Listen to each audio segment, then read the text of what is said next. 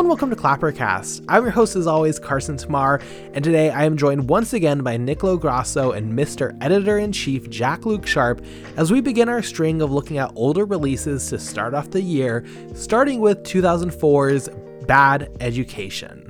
Somewhat based on Pedro Almodóvar's own life, the film offers the perspective of a young man who is a filmmaker who begins to think back to his life growing up in a church.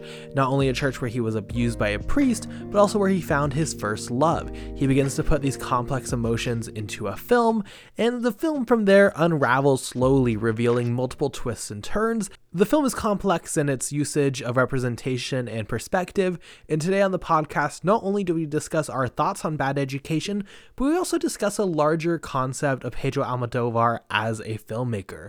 We discuss what is special and what works within his filmography, and what hasn't really aged particularly well, while also asking the question of what is next for the filmmaker. As always, thank you so much for listening and watching the podcast. If you want video, there is a video option on YouTube. If you want just audio, it is available on most major podcast platforms.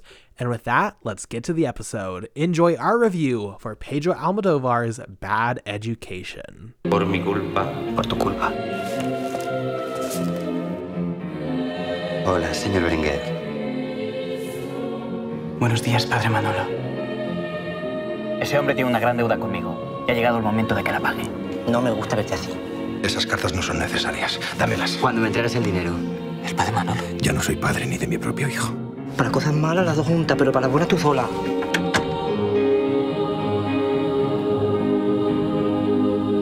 Okay, and Nick, I'm going to turn it over to you first to start our discussion on Pedro Almodóvar's Bad Education. What did you think of the film? I know you were pretty fired up, at least behind the scenes, about this one. I'm excited. Anytime I get to talk about Pedro Almodóvar, which doesn't happen often, surprisingly, I'm very, very excited, especially since we're talking about one of his most popular films, but still not as popular as others, you know. La Mala Educación, Bad Education, I first watched it back in 2019, this beautiful, beautiful period. You were a young lad, Carson, you probably didn't know, but there was a magical time in life where Mubi would give free subscriptions to university students, and it was gold. And I lied and I said I was going to graduate in 2022 so that I could have the free subscription till 2022. Not even 2 months after I did that, they started charging students a discount fee. It was like, nice, I have free movie. And they were doing this whole retrospective because Pain and Glory had just come out in 2019. And so I watched a lot of his movies. Some of them, you know, they kind of start to blur together after a while. I was looking back, I was like, I genuinely don't know, like, Dark Habits and What Have I Done to Deserve This? Like, I don't know the difference between the two. I barely remember anything. But Bad Education, I remember clearly. And rewatching it, I almost forgot just how dense this film is. First of all, it's just it's pure melodrama, as pretty much almost every Pedro Almodóvar movie is. He indulges a lot in sweeping music, big drama, people crying, strong emotions. There's murders, there's sex, there's betrayal, backstabbing. It's almost this twisted version of Alfred Hitchcock's Vertigo, where it's all about like what's reality and what's fake, and the person who's another person, and their reincarnation, and they're coming back. It's very trippy. It's one of those movies that the more you start to think about it with real life logic, the more it starts to fall apart. And that's kind of the beauty of it. It's very much its own thing. It's its own creature. It's a movie that belongs in the realms of movies. It doesn't belong in our reality. Controversial for sure. I imagine we're going to talk about a couple of, I don't even want to say outdated elements, just, you know, questionable. Pedro Almodóvar has definitely some issues when it comes to sexual abuse or like consent in his movies. Big issues when it comes to trans representation, which is like, you know, Pedro is going to some dangerous territory right there. But still, overall, I think this is a very, very good film. Probably like a top 5, top 6 Almodóvar for me. And Gael Garcia Bernal, like, we don't talk about him nearly enough as a performer. He's like a patron saint of sensual cinema. He loves to make them horny films. So, yeah, this was very, very good. I guess I can jump in quickly. Pedro Almodóvar is a guy, I think like a lot of people discovered him with Pain and Glory. Since then have gone on, especially kind of this past week, and really try to view a lot of his work, a very big filmography. So I don't think anyone's probably seen them all. Bad Education, I think like continually though with his filmography, I have this narrative where there are some that stand out of like really wanting to love his work and just feeling like I can't fully say a lot of them like hit that high point for me. Mhm. Bad Education kind of falls into that camp for me. I think there's a lot here that's good. Nick, I think you gave a very good like overview of this. There's a lot of interesting conversations around performance, around sex, around reality and what's fictional. I love that you mentioned Vertigo. Ebert also did in his review. I think that's a very good comparison kind of for inspiration here. I think this is probably one of the most fun, or I guess rather like worthy Almodovar films when it comes to unraveling itself, and unraveling what's really happening is a very engaging watch, as little things get revealed here and there. But for some reason, there was something here that I felt like it was just missing for me, as far as it being this really strong personal reflection or having this really like poignant point. There's a lot here that it gets discussed: sexual abuse, growing up queer, growing up with the religious like conversation between religion and queerness, filmmaking, finding emotional catharsis through filmmaking, using film to digest and understand things. I think those are all worthy points, but I don't know if it quite comes together. And I question, this was made in what, 2004. I question if, because we know a lot of this is very close to Almodovar's life and we know a lot of this is very personal, I wonder if he just wasn't fully ready to hit it as strong as he did with like Pain and Glory, for example. But for me, this is a film I constantly wanted to love. But coming out of it, I think it's really good. Don't get me wrong.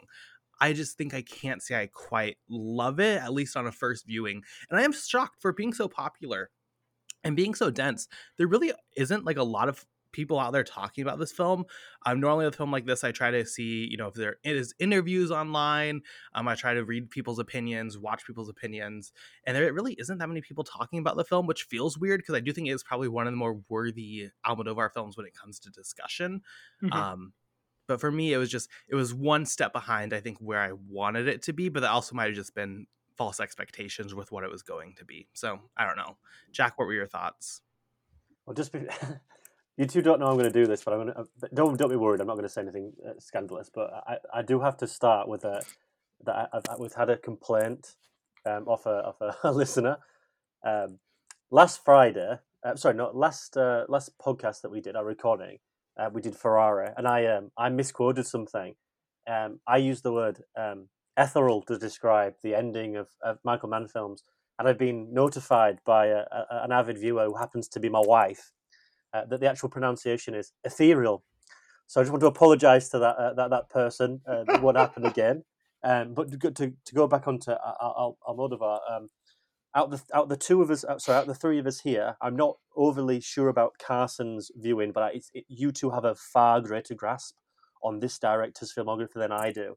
Out of a lot of prominent contemporary filmmakers, I throw my hands up here and say that Almodovar is probably the most blind spot I have. I've never gone out and watched these films, partly due to access and partly due to interest, because they just don't crop up. My first one was A Human Voice at the at London Film Festival 2 years ago, maybe 3 years ago now. Yeah, which I thought was fine. Just a short film, just a 30 minutes film. But again, a film festival.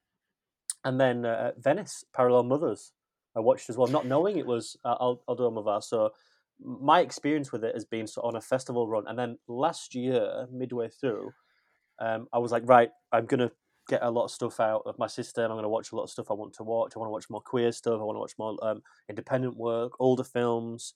And I watched So Excited, the comedy on the airplane, which I thought was Did fine. you like it? I thought it was fine, yeah. I think it has an interesting sensibility, and I think it echoes a lot of his comedic sensibility and sentiment to a lot of issues. There's a lot of sexual melodrama. It's very tongue-in-cheek. Again, representation is a very interesting thing in his work. He's incredibly queer, and it comes through his work.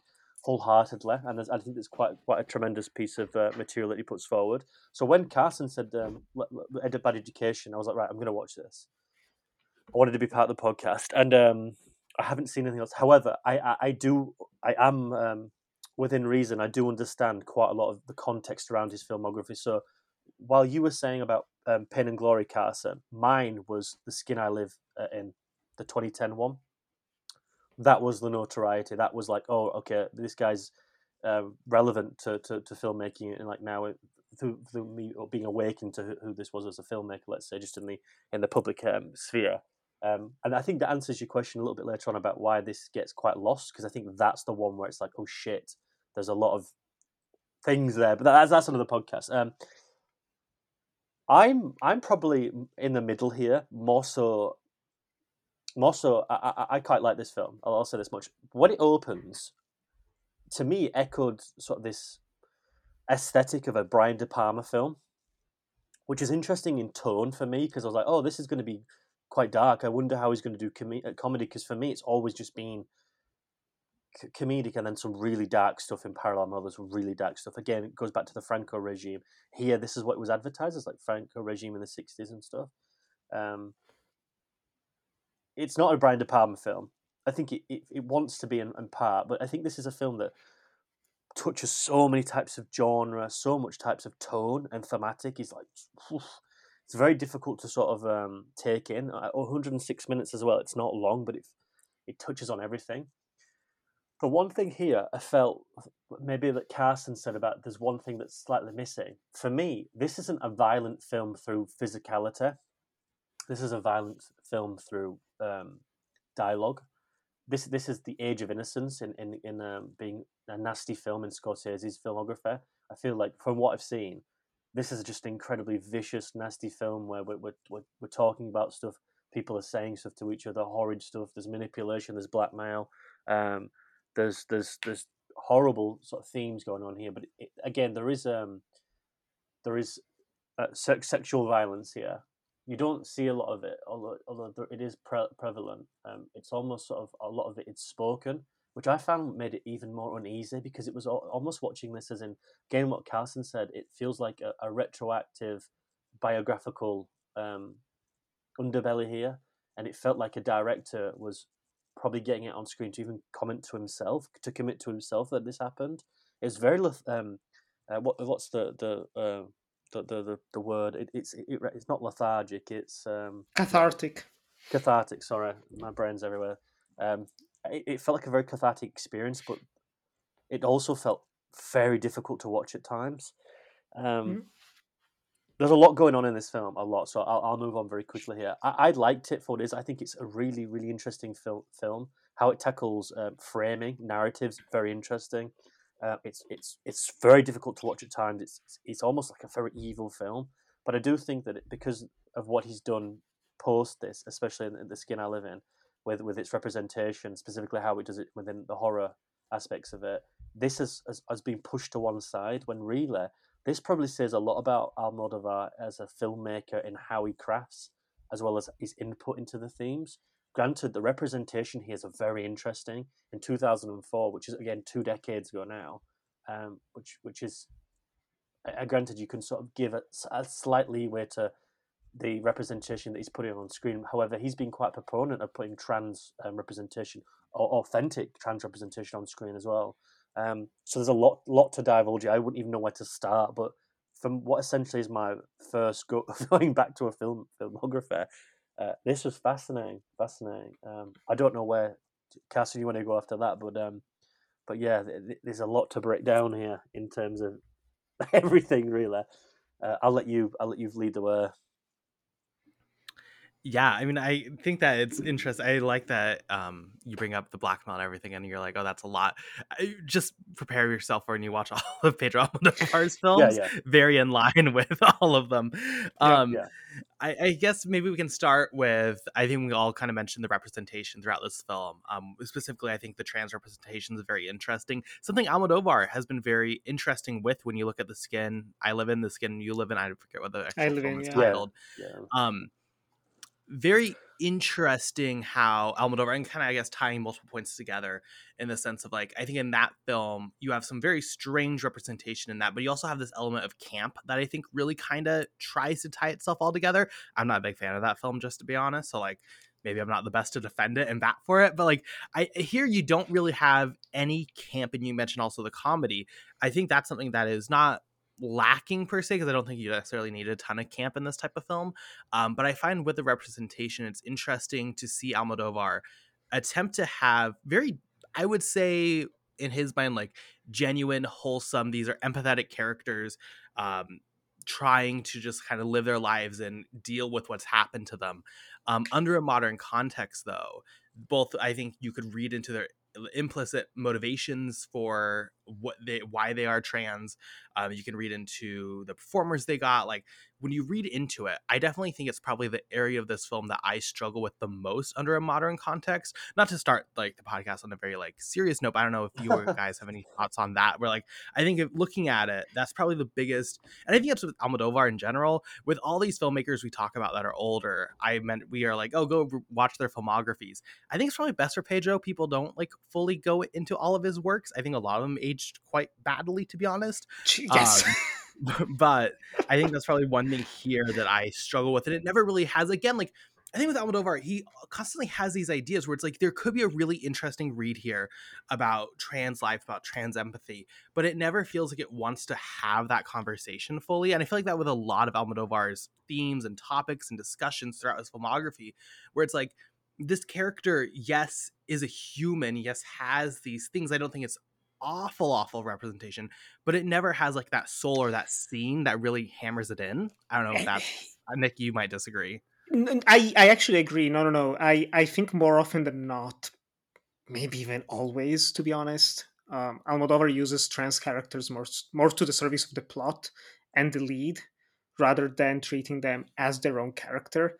I think it's very telling in a way that, it can be twisted. And we're doing criticism here, so we can twist it into a very positive. It's like, oh, in this movie, you're always seeing the trans character's perspective from someone else's point of view. So you're always getting different people's perception of reality, but you never get their perception of reality. The only objective piece of truth of Ignacio's life is the final piece of paper that's delivered. That's like the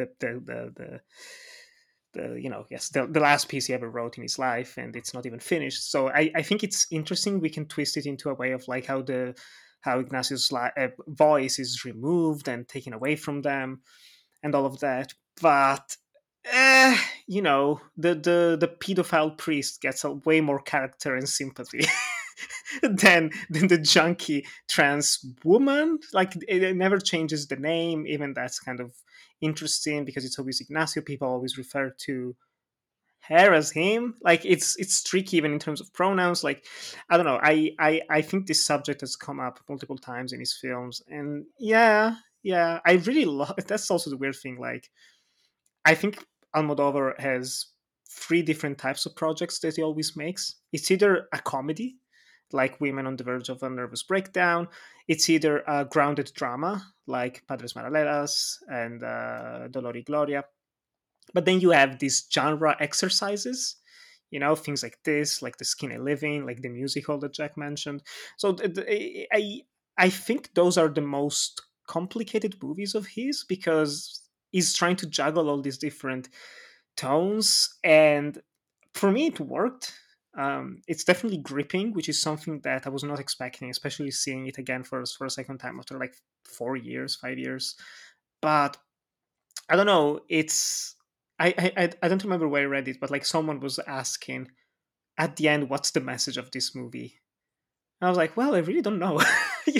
So I'm interested if that's like if we're going to uncover it in some way by the time we finish this conversation. But that's something that I found interesting. Is like, what's the message of this movie? Because I don't even know if there's a message. If there's supposed to be a message here. I definitely come away with a lot of conflicted emotions, but I kind of like that. I like that it's definitely a movie that poses a lot of questions to the viewer, and it's almost up to you to decipher them.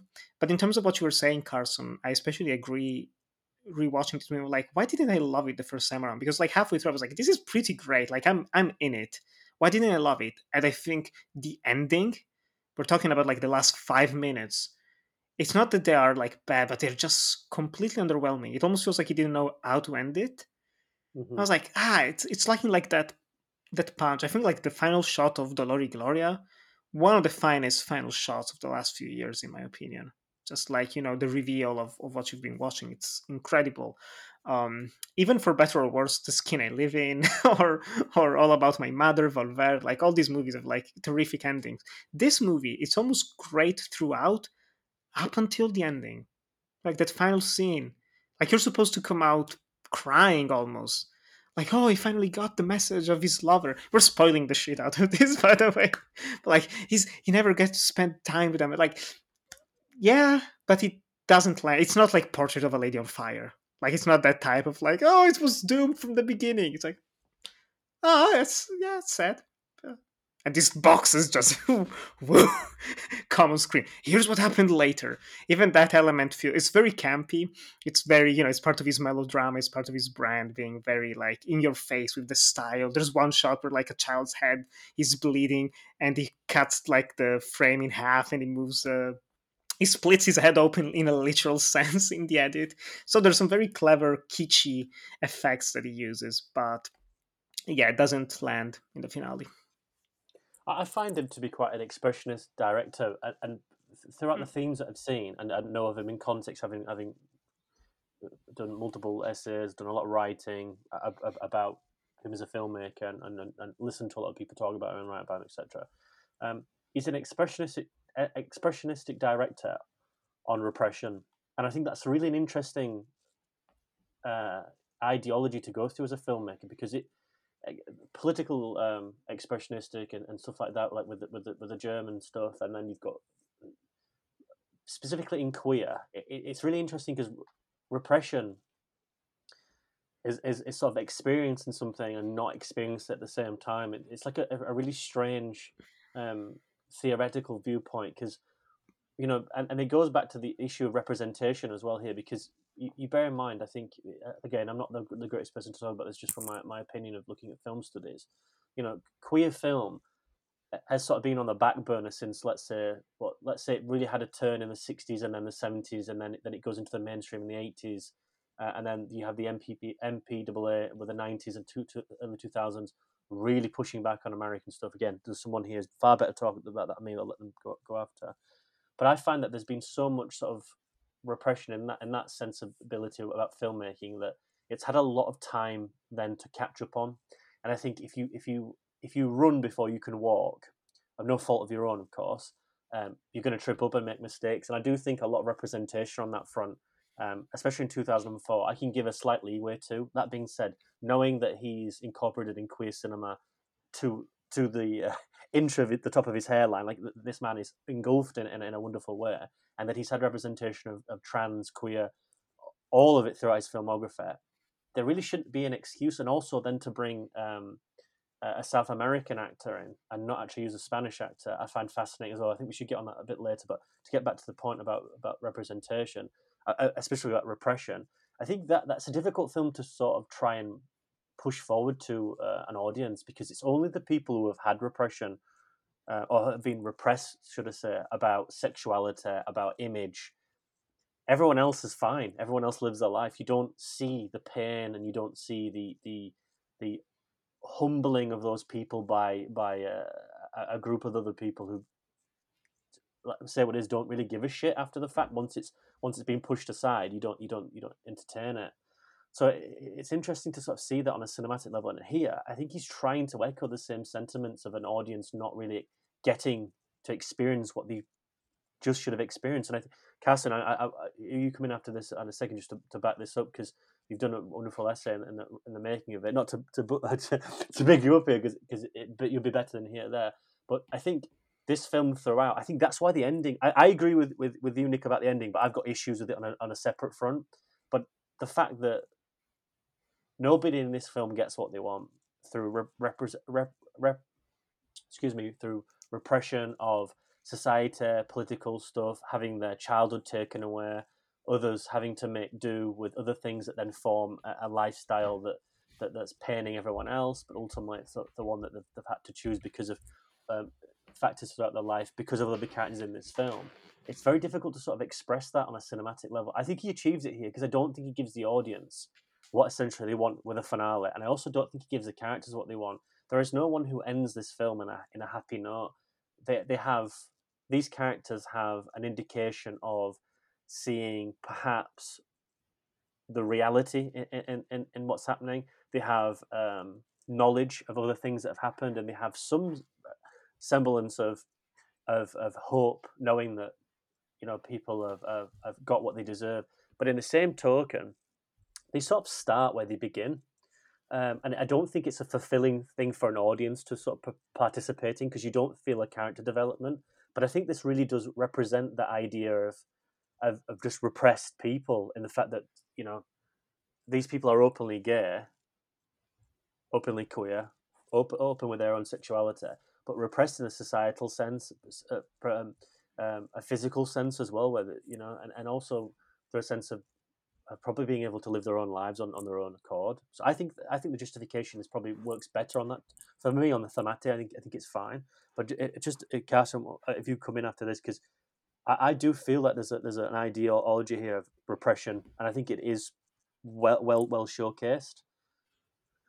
It's just not very fulfilling for an audience who come into this and probably perhaps don't understand, not understand it, but haven't lived that like that. I don't know. Perhaps if I was queer now, I'd see this. I would find this story far more heartbreaking than it already is for me. It's actually quite like queer and Catholic. Yes, yeah, and which is the Spanish operandi, isn't it, as well? And it also comes from the Franco regime of religion, communism, like stuff like that, and it's. You get built around that ideology where you're a part of the people as well as God. But if you're queer, or God forbid, you want a fluid idea of gender or sexuality, you go against that ideology. So again, for me, I think it does a really good idea of projecting that. But for an audience, it feels unfulfilling. But I think that's the point. This story is unfulfilling. It's horrifying. That there's a lot of people within this narrative who have been repressed on other levels who are never going to have that left. It's going to carry them like a scar, like a wound. And the fact that we start the story with the opening up, and we're trying to ignore it and ignore it and ignore it until we get to that ending where, it's just, I think it's quite brutal, that finale with a note. We'll go into expose it later, but that's all I have to say on that for just yet. But it is a very dark, difficult film about repression. On multiple levels, haunting. In fact, for me, I thought it was fucking brutal at the time. Pardon my French. I mean, definitely a brutal film. I think that if you boil it down, Nick, you mentioned like what is the point, or I guess message of the film, and I also kind of like really had to think about that. I think this piece overall is a more observational piece on looking at these events that happened in childhood and what that led to everything, right? All this led to this, came from this traumatic event with these priests, with the sexual abuse, in that you could implicitly read repression of these priests in that religious conversation and what led them to be these terrible people. But I think that's ultimately, when you boil it down, you look at, yes, repression, but I think it all comes back to this observational look at the effects and the aftermath and the consequences of these traumatic events that happen in childhood, and where that pushed these characters, whether it pushed them into cinema and finding that as a release, whether it pushed them to try to escape what happened to them in multiple ways. I think that's especially where the film gets really questionable with its voice. I think it all comes back to that in a way that I think is good. Again, I think it's weird because I think this film is, you mentioned, Jack, like maybe you were queer, it would be more haunting to you because of the stuff with religion. I almost feel like it's so specific to these emotions that probably Pedro has from his time in the church, in his time with sexual abuse in the church. I almost feel like it's so personal to that it's like, even me, I feel like I'm on the outside, I guess, of the emotional trauma, which is good, but to a point. But like, it feels like I am even on the outside of the emotional trauma within the film, because it's not even really about like just being gay and being religious, right? It's not even like that. It's specifically this relationship with the priests, which I think is still haunting. Like, to be clear, like I'm not saying like it holds no power. It's a very haunting film, right? Everyone at home. But Yes. it just feels like this is one of those expressions that is so personal that I feel like Pedro Almodóvar or people with that lived experience probably would find this like really reflective, display of their truth. I didn't feel that way. And I feel like that might be why there's some of a disconnect. Is that the emotions? And I don't think the film even really does a ton of work to try to make that universal. Which good enough. I don't think it needs to, right? When you're making this personal expression, the film itself is, largely about the power of cinema. And when you display your truth on screen and you get that mirror back to yourself, the power within that. So I'm not even saying that was like a complaint or like I wish they did something differently, but I do think that is a consequence of some of the choices they make, is that it feels like it pushes the audience, if you don't have this lived experience specifically, to the outside, I guess I Further would on, say. further on that then, just to question you further on that, with its meta filmmaking about expressing and exploring in context the film through the ideals of a script, a screenplay, then to a reality within the film, them shooting the film, the substance of it, again re-referencing the screenplay that's been written by one of the characters and about the trans representation, and then also the metaphorical viewpoint of the actual Pedro making this film about a film about a film about a queer story. Do you think that then further models and perhaps muddles the actual? I don't want to say ideology of the film because I think it's abundantly clear what this film is trying to get at. But do you think that message about just not perhaps the actual central story of just this innocence being lost? Do you think it overcomplicates itself then, or do you think it ejects itself from it and it wants to focus on the framing of this story rather than the actual substance of it? How then do you feel about that? I think it undoubtedly complicates it, but I don't think that's a negative thing per se. For me, I found that to be the most like, maybe not like the most haunting, but I found that to be the most engaging part that I emotionally Mhm. resonated with. As someone I'm sure we all do, like who really uses cinema to like emotionally process. Like, and I think that also explains the identity of this film and just like tells you pretty directly what the filmmaker is doing with the feature you are watching. For me, it definitely complicates it, but I think that that is kind of needed. I think those two conversations work really well together.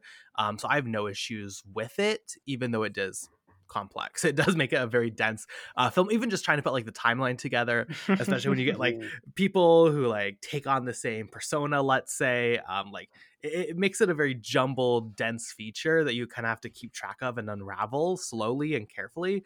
But for me, I found that to be the best part of the film was the view of filmmaking. Yeah, The only I agree. reason, I agree. yeah, sorry. The only reason why I bring it up is because I think I quite like the framing because I think it's a very strange because he doesn't particularly give you the insight of what he's doing at first. He lets you figure it out. Then he's quite conscious about it. This is Pedro, the director.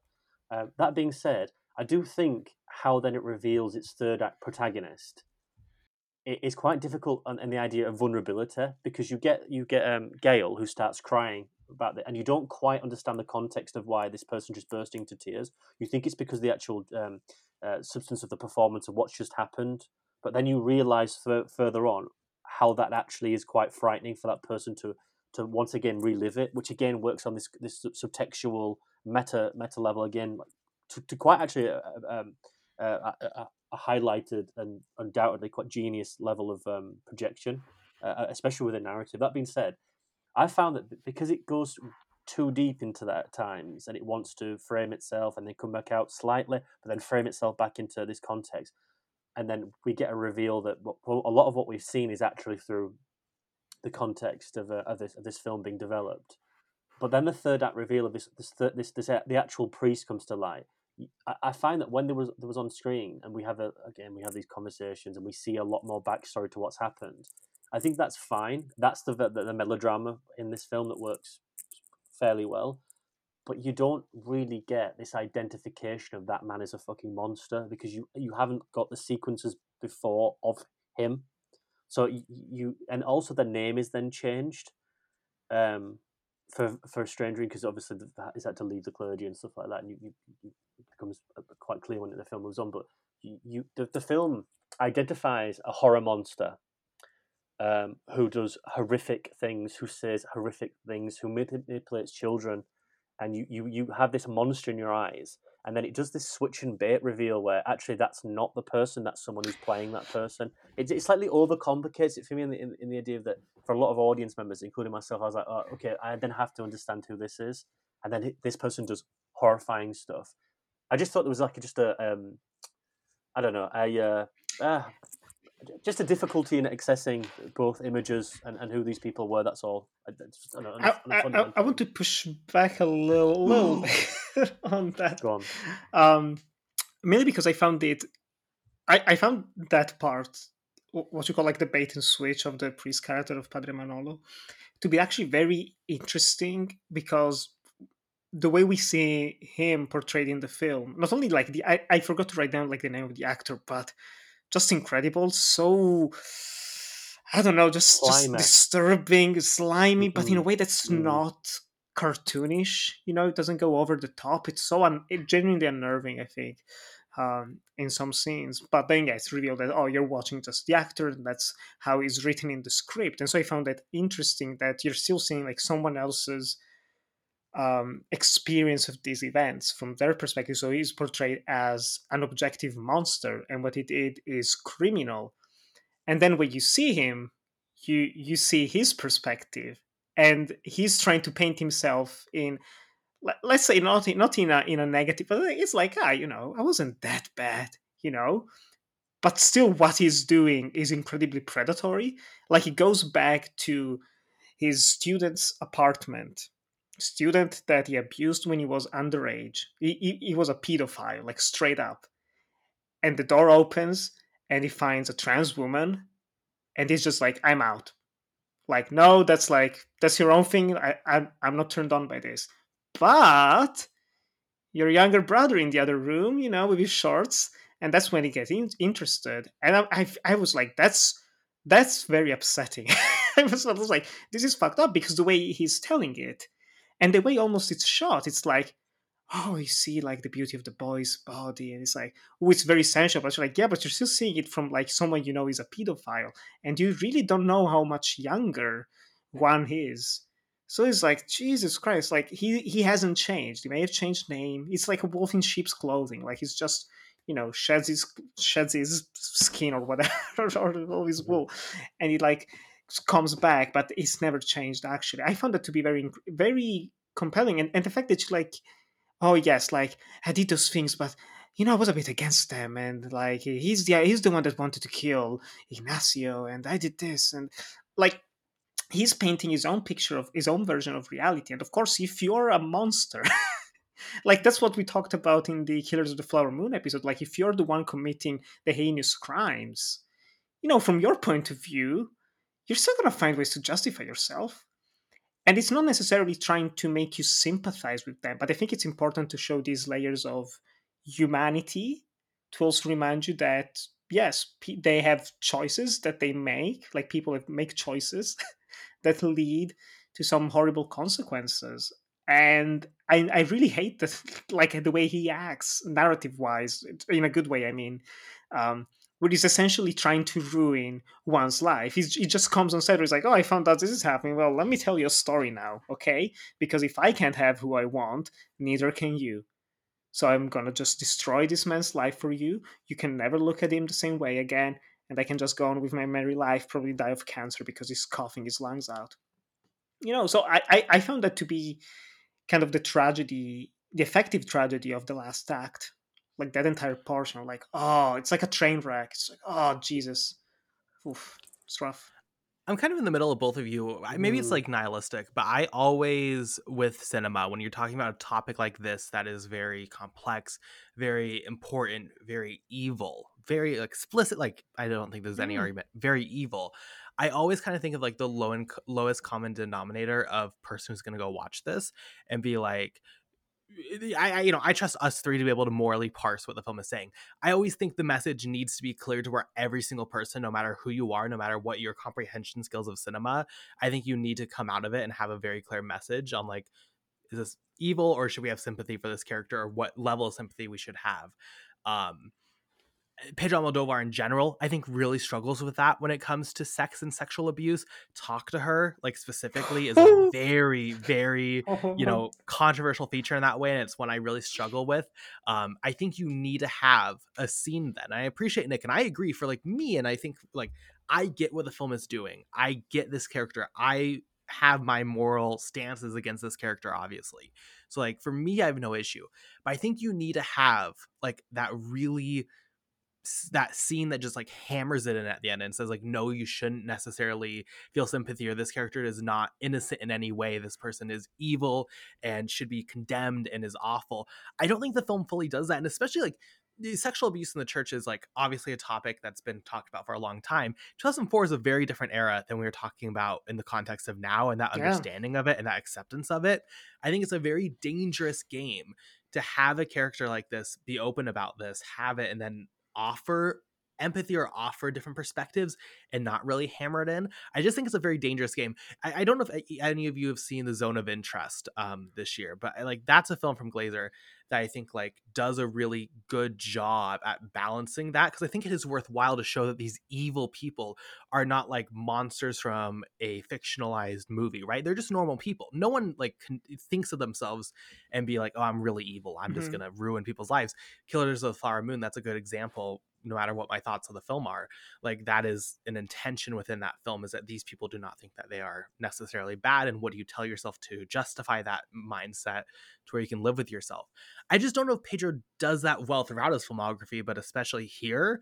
So I think I'm kind of in the middle of like, I agree. I think little things like the name change and stuff, like I don't know if we need to be putting up so many walls between these characters, especially if we are going to not necessarily have, in my opinion, that very direct scene that says like combined, like the person needs to be judged.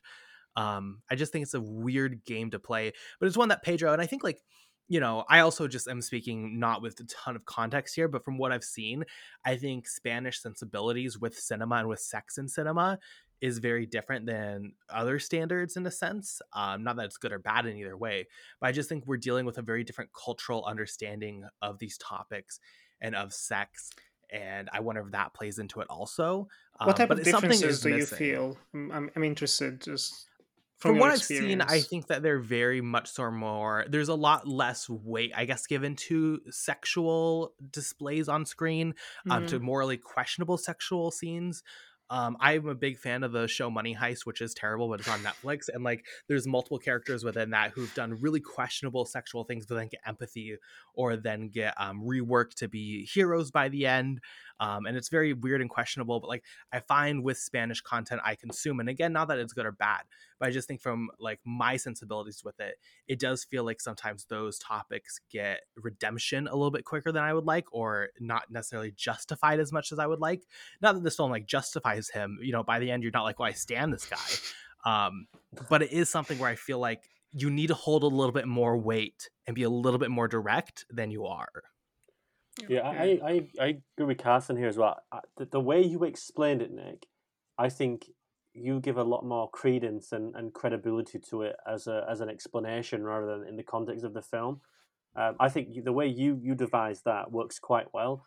I think the film gives a little bit more to be desired in the fact that if that's the sort of the ideology he was going to put forward in the film, why not use the exact same actor and then try and again let the performer craft that, and let the performer make himself to be a monster in the actual fact of what he's doing as in the clergy, and then as someone who ultimately then becomes a normal walking part of society, try and have that manipulation with the character, and I let the actual performer do so. Because I also agree with Carson, the fact that there's then a name change, is a completely different person who we're trying to, as an audience, for the last, what I would say, 60 minutes at least, or at least 70 minutes, have looked at this person as destroying one, two, countless lives in fact, but probably we're looking at two here to be unnerving, for then it to get revealed to be something else. This, I think there's definitely this immersion, this emotive cut off where it's like, oh, okay, and then we have to then really build it up with this person.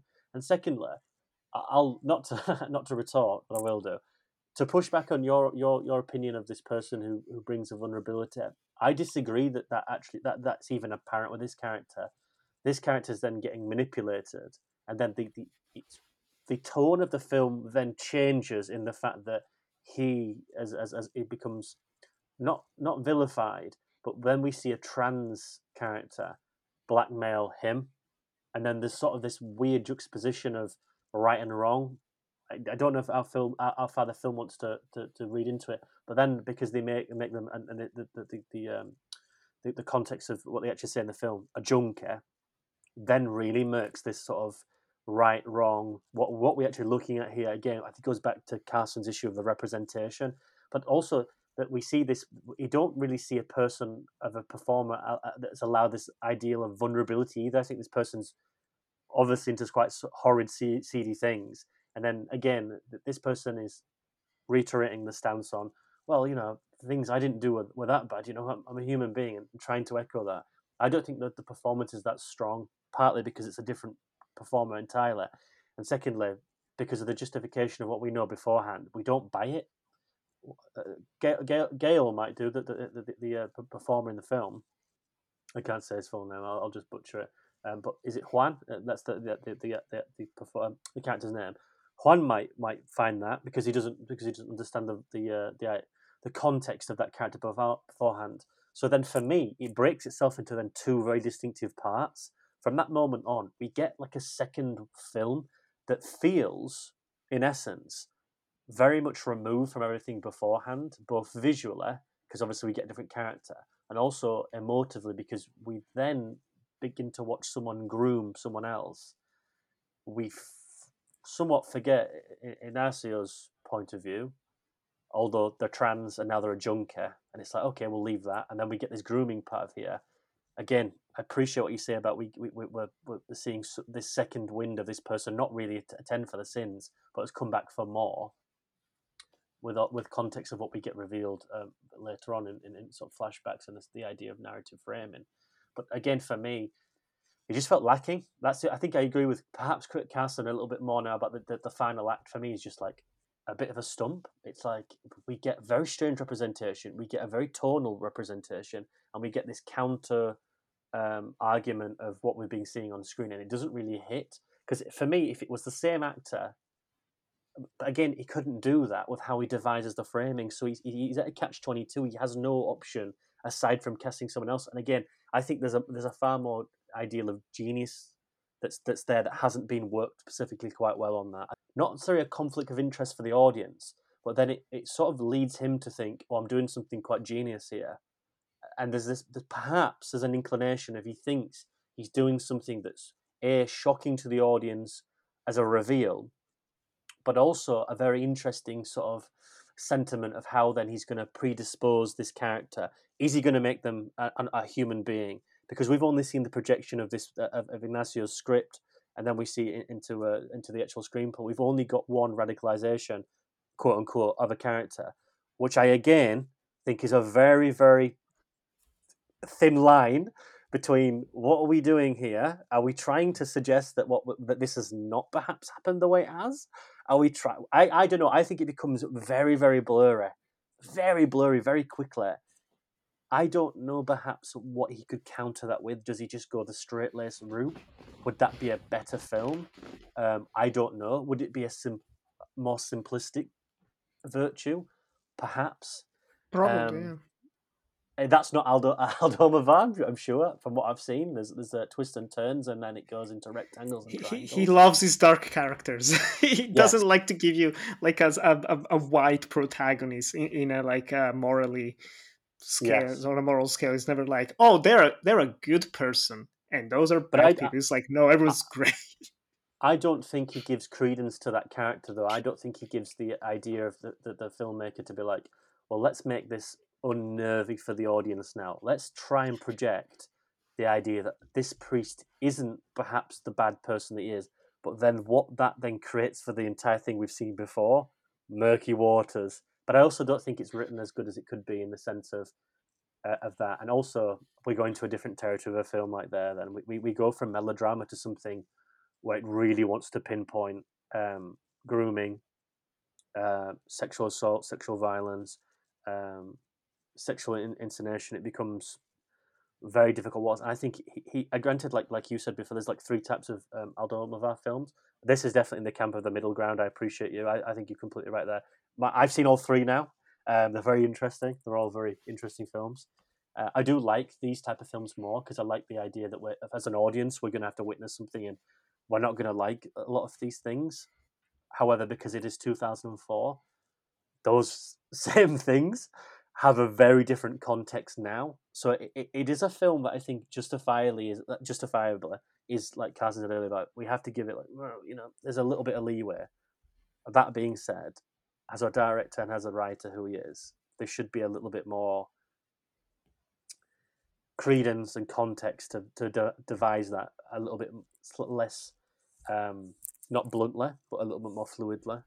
We can still make this person a horrid person, but when we can also write it in a way that the audience become intoxicated and perhaps groomed as well. On again, that further meta level. I don't think the writing is strong there, and I also think as well, not to jump the gun, I appreciate it. I also think he also does the same with this finale.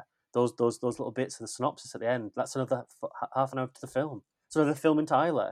To do that and not to give any character any sense of fulfillment and finality, I think is a very dark, perhaps genius way to again represent that repression. But the way he does it in giving it a synopsis off screen, but as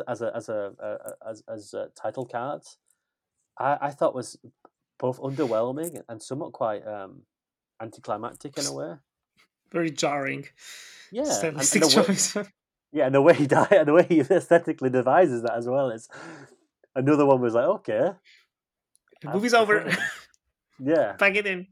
I know I appreciate there's a lot to break down there, but I know these type of characters are like again the namesake of Bad Education that we did a few years ago, Carson, is a similar type of grooming in itself in a not necessarily grooming, that's the wrong word, but this manipulation in that we are being suggested on screen a certain type of character, and then we find out the truth, and then we find out a little bit more things about it, and we then get to have a second wind of really trying to identify and investigate into this character. I just don't think that's I think it's lacking here, but I don't think he even attempts to even try and attempt to do that, in my opinion. I don't know how you two would respond. I think when you get too complex with complex morals like this, I just don't think Almodóvar, like, peace and love to him, I think he's very talented in a lot of ways as director and writer. I just don't think that's where he shines. I think something like What Did I Ever Do to Deserve This, I think it's called, like, that feature from him is a very, like, I think you get some complexity there surrounding abuse that is really interesting, but it's very simplistic as far as, like, at the end of the day, this person's good, this person's bad. Yes, the person who's good does this, horrendous thing, which, spoiler alert, she, like, to everyone who hasn't seen it, she murders her husband, but, like, her husband's abusive. So, like, but you get this, like, context of, like, oh, but there is, like, layers to that, and it's not, like, the right thing per se. But I think, like, it's a simpler narrative that's to follow, that then the moral complexity works.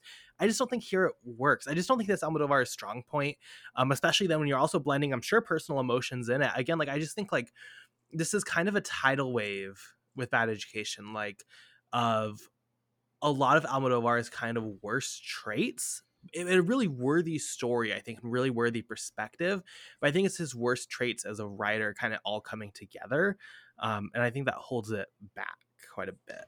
Yeah, it's the same feeling I had with Parallel Mothers when we watched it at the festival run, where, again, that was my first big one watching in a cinema. And it's a strange story. You start off as two Spaniards, one relatively young, one relatively middle-aged with Penelope Cruz, both having children. Something happens, not to spoil it.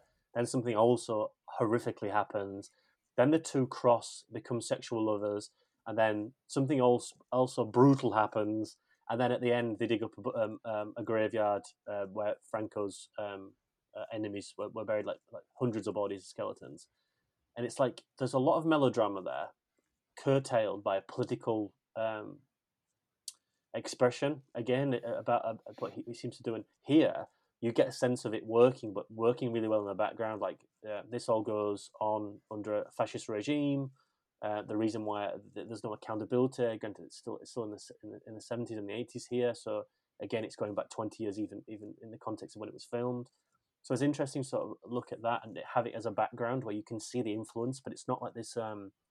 It's not like this visual or ever literal dialogue on screen, but it's just there. Whereas in Parallel Mothers, he has to then demonstrate that's then a factor of perhaps the issues that we're seeing on screen and the remnants of the past, perhaps, that there's this, just because these people are buried doesn't mean they're ever gone, and we'll always find them.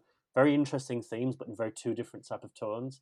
I think the same is here as well. I think there's someone trying to grasp a sense of self-freedom, understanding that these things went on, and having a cathartic viewpoint through cinema, which I think is so interesting and so engaging, which definitely elevates this material already for me anyway, having this discussion, also knowing Almodóvar, and we're all aware of where he's been brought up, who he is as a person. Again, as a director within cinema, this film, again, with its context of the screenplay and its narrative, worked wonders. But then it goes to try to be quite smart. And not even to say smart as in it's like, oh, wow, we're going to do something crazy here. But it has to be very, it's like it has to not have a judgmental viewpoint with its finale, even though it is an incredibly judgmental film. And I think that we're watching a paedophile. Like, I don't want to. You have to be so. You have to be a miraculous type of writer and also a miraculously type of performer to try and showcase a person of utter disgust on screen and give them a sense of humanity. Because if you have any moral standards, you reject the ideology straight away. Like, you're not watching Downfall and watching Bruno Ganz and go, oh, what a terrible end. It's like, that man's Adolf Hitler. I don't have any emotional engagement about that aside from the absolute terror that's on screen. But there's also, Bruno Ganz is not trying to do that. He's not trying to make, Adolf Hitler. Granted, I'm going to go back to the film, don't get me wrong. But you're watching a film, you're watching a performer not try and give substance to a person, but to a character, in the sense of that you can see he's just doomed. That's the ideology of the character. This one is different. This one is trying to manipulate and groom his audience in the same way that perhaps the two children was, and maybe there's an interesting parallel there in the sense of that a manipulator is still a manipulator, even if they go after children or if they go after adult. You can still be a victim. You can still be someone who is attacked with this mentality, and someone who falls into this intoxication of perhaps someone who's older, someone who you think is wiser, which I think is interesting, considering that, if you're 9 or 90, there are people out there that will swindle and manipulate people. It's horrible. It's these fucking horrible people. Perhaps I would perhaps give it a bit more credence there, but to reiterate, I just think the writing doesn't. But I'll go fast. I think the writing that Fan perhaps undermines a lot of these themes that he's trying to get to. It mars it, and definitely, I feel that's where I would justify that. Then I would say it just undermines it for me a little bit, underwhelms. I don't want him to, granted it, but we all want this person to be like crucified, not literally, but contextually on screen. I don't want him vindicated at all. But the way that he tries to, tries to showcase it on screen, there's like this, like what Nick said, there is this slither of, oh, okay, are we for just a second, are we perhaps hinting that what we've seen is not? I don't know. I think it becomes blurry. I think there's a better filmmaker out there to do that. But all plaudits for trying it. But those themes are.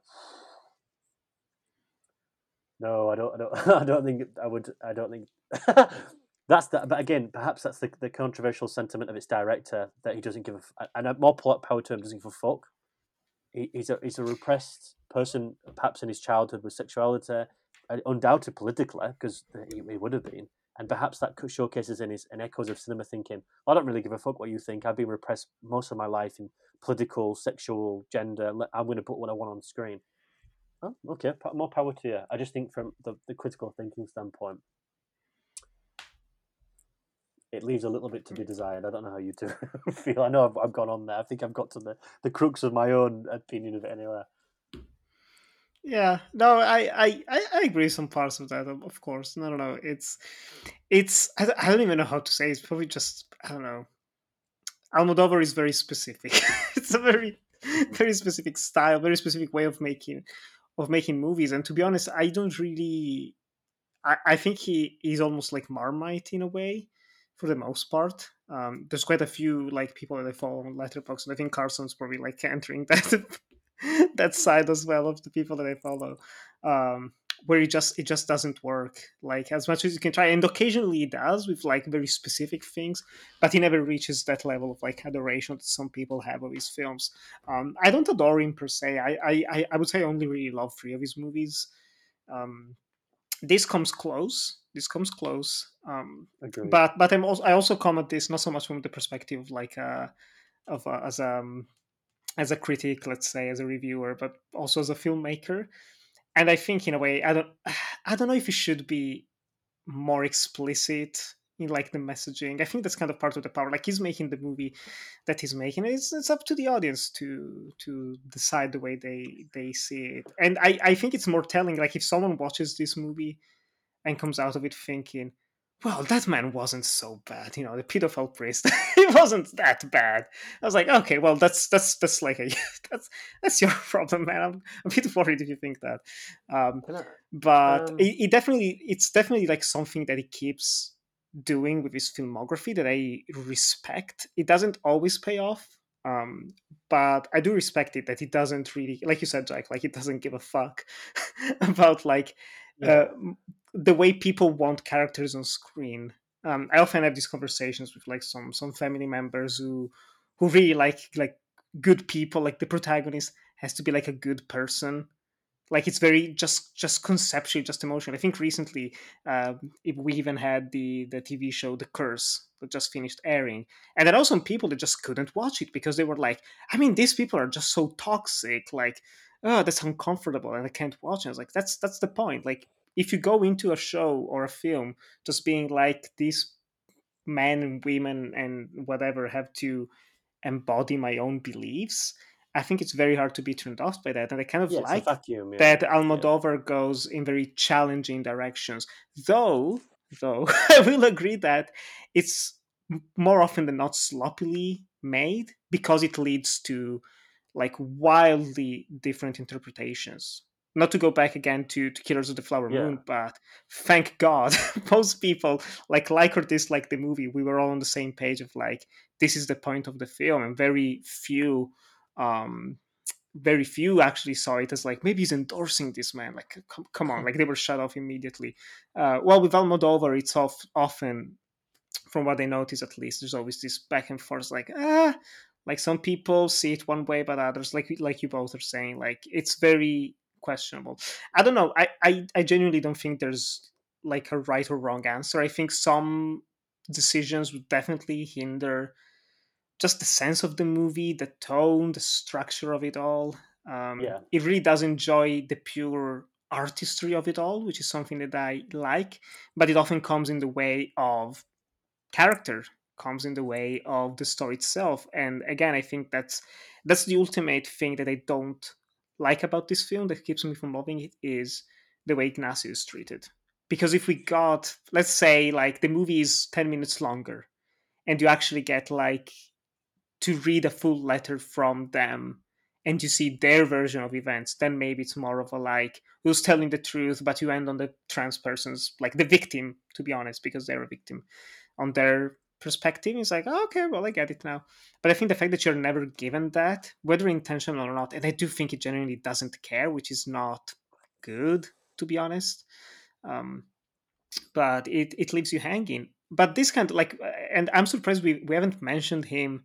I don't think even once in almost 1 hour of conversation.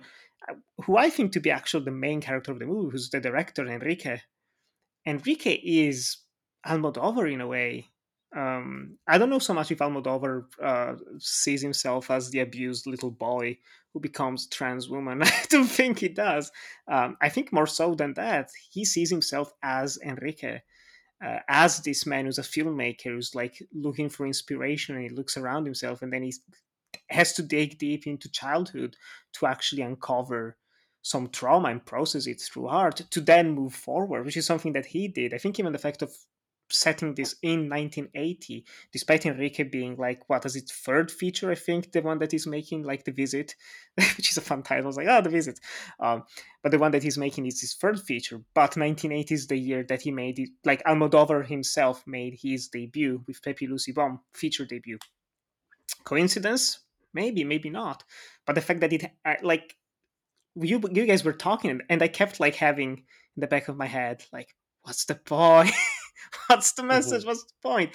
And I think it's just, narratively speaking, at least, it's closure. Like, you have a man who's always probably thought in the back of his head about his first love. What happened to him? What happened to Ignacio? I don't know. I just, last I saw him was a kid. Who knows? And then knock knock. He comes knocking at the door. What? Okay, this script. Holy shit! This is my childhood. This is my life. And he sees us as lovers in the future. Okay, interesting. And it reopens old wounds that it almost put away. And through this whole story, he ends up in the end like finding closure. I think getting that letter, a letter that was never sent, a letter that was never finished. You know, he can now move forward with his life. He got some sort of like memento in a way of Ignacio's life, and he can keep on going, making, what does he say, like making successful movies or something like that in the last line, like having a wonderful career, something along those lines. Yeah, I think maybe that's kind of the point, narratively at least.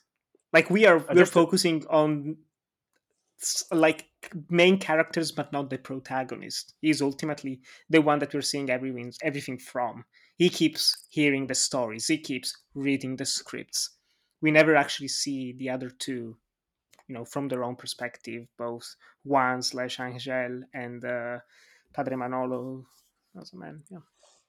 I would just to unpack that then, just very briefly about the actual finale with the actual villain of the piece. I think partly coming down to it as well is that the fact that he's purported to have wrote this over 10 years. I think there's a part of him, and again, this would be speaking for him here. So please, I apologise if this has come out and ever said anything against this. I think there's an issue internally to explore that character, because on one hand, as a writer and as a director, it's slightly his duty to unravel that character and to craft a 2-dimensional, 3-dimensional shape out of something, and really give it sort of a substance and a sustenance to it. On the other hand, the fact that this person is the identification and this iconography of something that is a literal sense of what's happened to him as a child or throughout his life, and also on a larger sense of being this repressive nature, I think he's also somewhat afraid to give credence to that character. I think the blur there and the issue of trying to condone both sentiments of personal and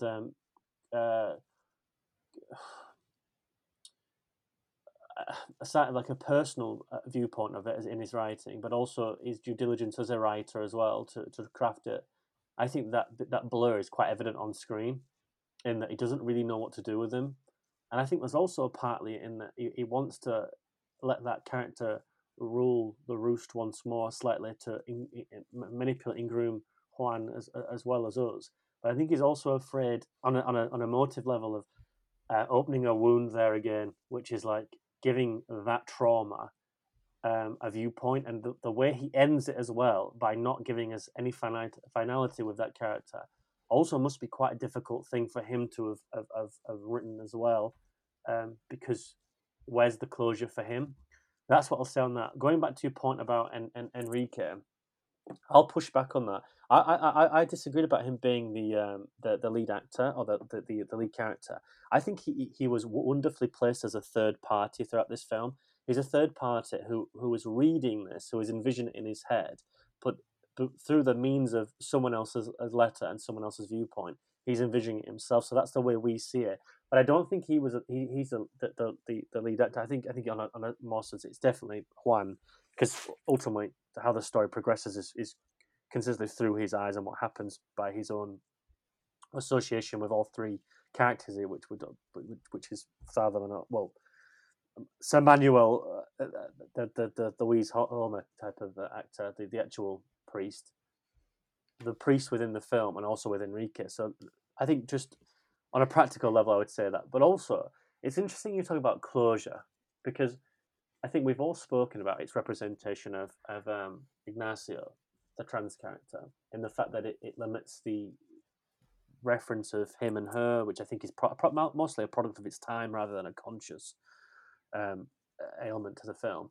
But I thought that that finale where there's a letter again going back to the unfulfillment of wanting to move on with anything, because it ultimately comes to define these characters themselves, and because they're all repressed, and because it's so inundated with their characters and their beings, they can't ever run away from it. They have to see it head on.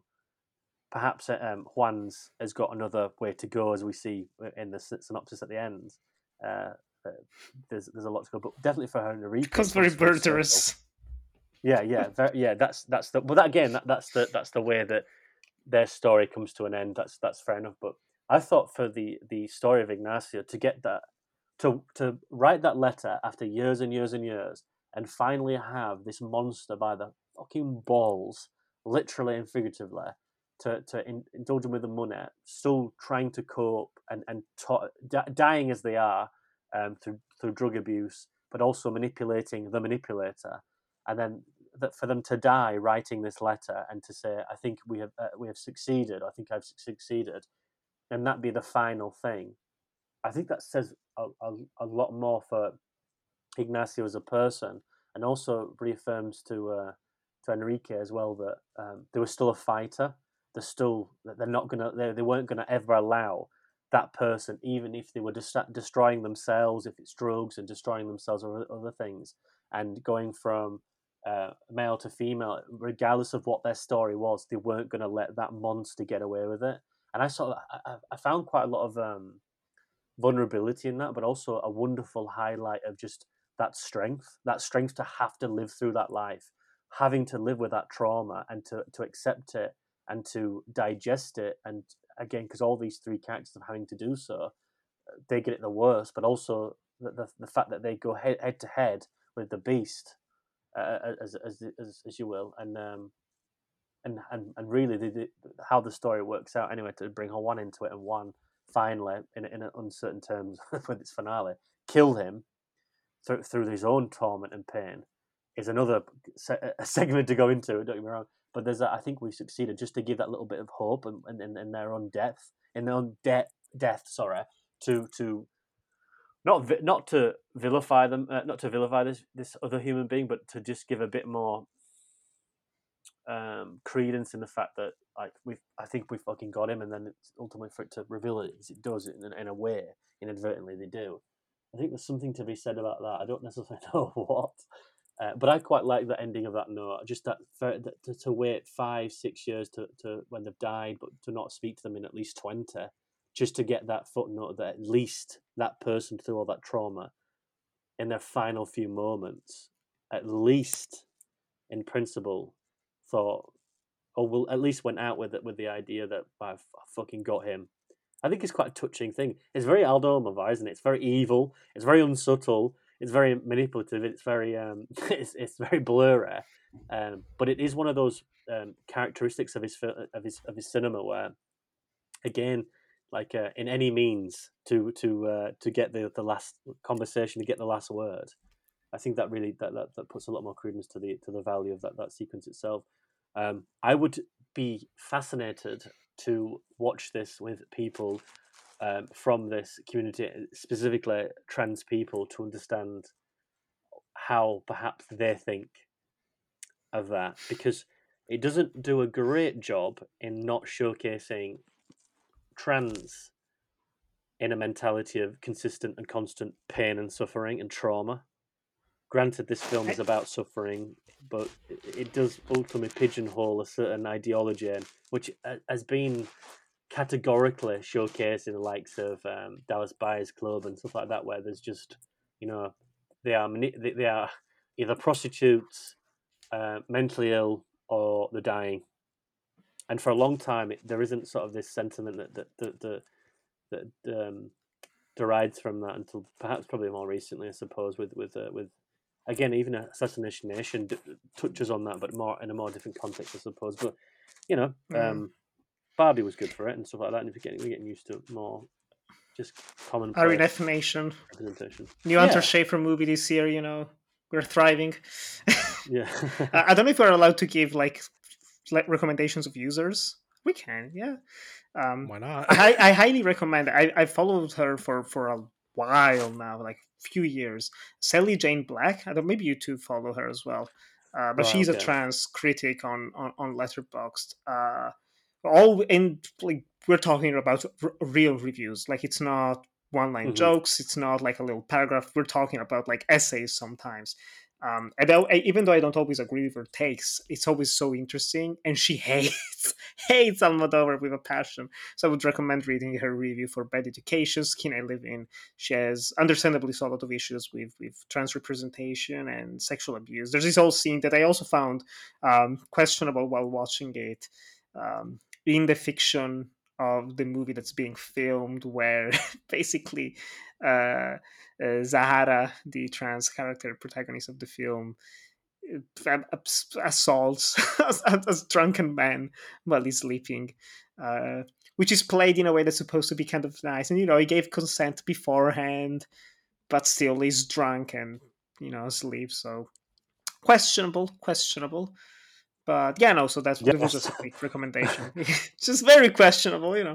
Um, I mean, but I hope that there are more queer voices specifically on Almodovar, because it's very interesting. I'll just mention this film also. It's very weird that, like, implicitly, I think you can read like the soul of the trans character is coming from a reaction to their trauma, which is not necessarily a very like positive idea, I would say, of like where that comes from and an understanding of why people are trans. I don't know. For me, it was just, it's very complex. Obviously, we lack a perspective here on the podcast. So like, I just really would love to see if anyone has them. Also, email at clappercast@gmail.com or message me. I'd love to have them.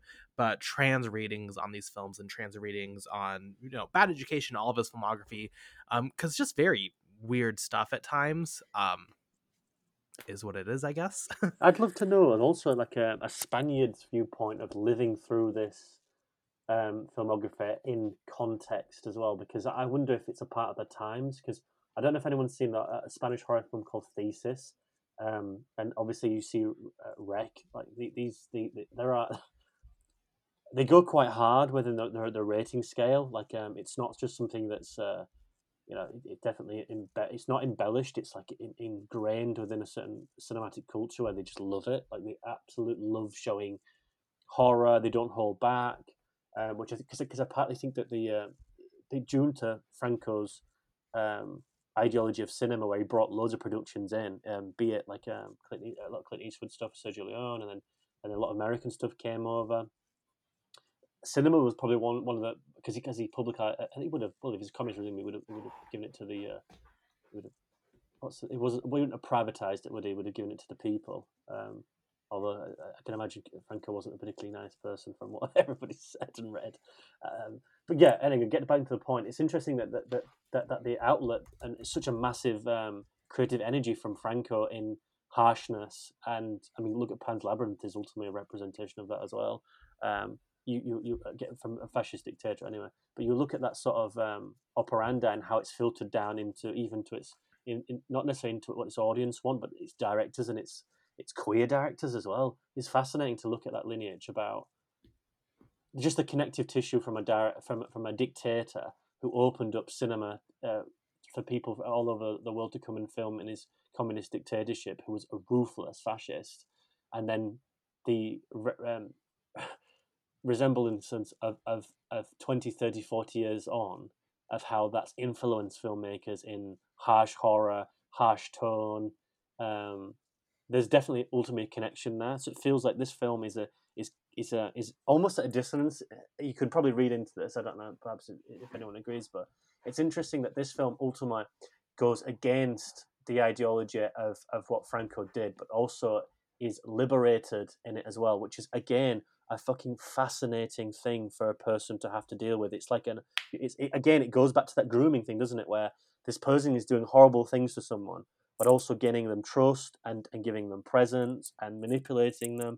It's such a fascinating subconscious evaluation of Spanish filmmaking. I think Almodóvar is probably someone who would agree that, in a way, that pain and suffering gave leeway to him to craft himself in this quite fascinating way. But you would have to say that both of the connective tissues are indirectly an influence, and it's a strange influence to bear. But that's probably further. I'll go with that. But I just wanted to say one thing as well, because we mentioned earlier, and I think we probably should give it a bit more credence. Is I was slightly unnerved when we get to the R word sequence, because I was like, I didn't really know who that person was, and he says it's Enrique, and then obviously he was like, oh shit, that's his friend Enrique. It's interesting how that's projected in the film itself, as in the motive of the screenplay from Juan, who writes that in a sense of. It's written 'Cause that- from Ignacio, the script.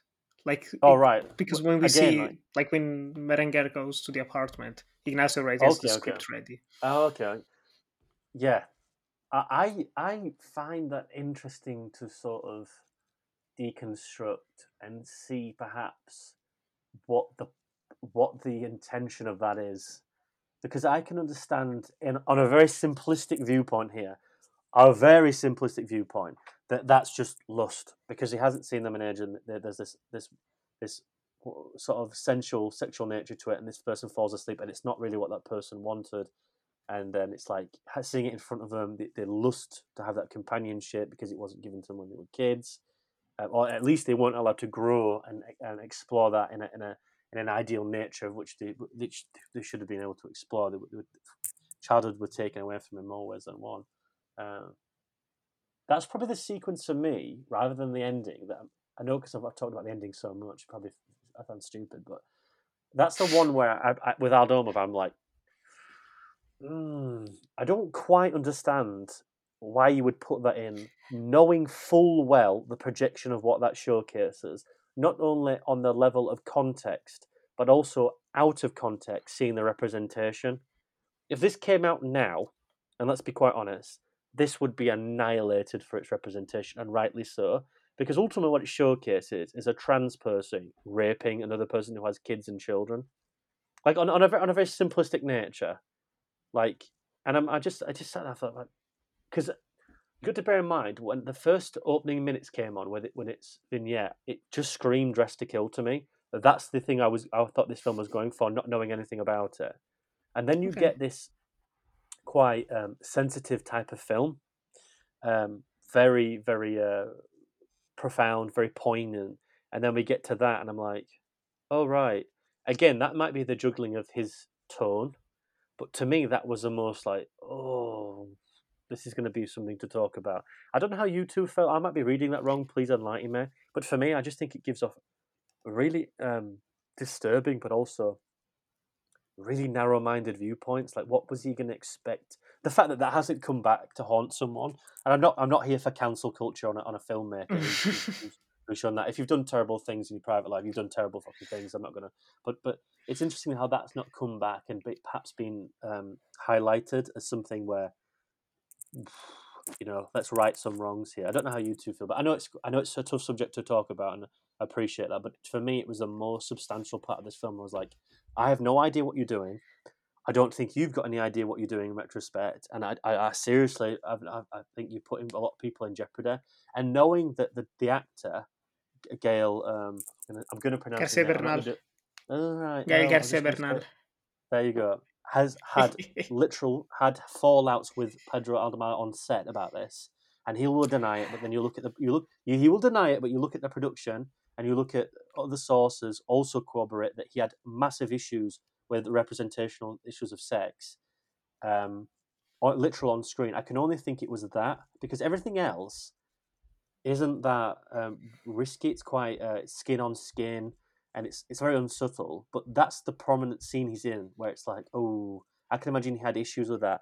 I would love to have known, and not to make this a sensational thing, but I would love to have known what he would have said to Gail on set to convince him to do that sequence, knowing he felt vulnerable about it.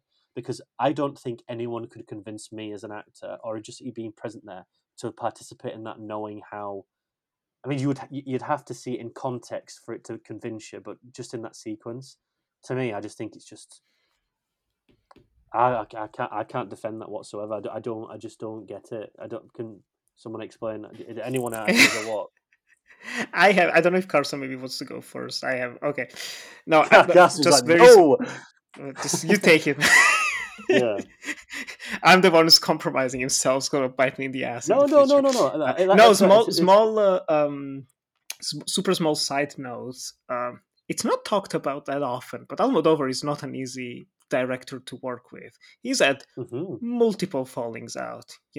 Started working a lot with gosh, why I'm blanking on the name, but like this one actress who was in all of his early films. Then they had a falling out, and she came back, ironically, with Volver, which is like the return. She came back for that movie. Then he had Oh Victoria no, yeah. Abril. She did like 3-4 films. Then they had a falling out.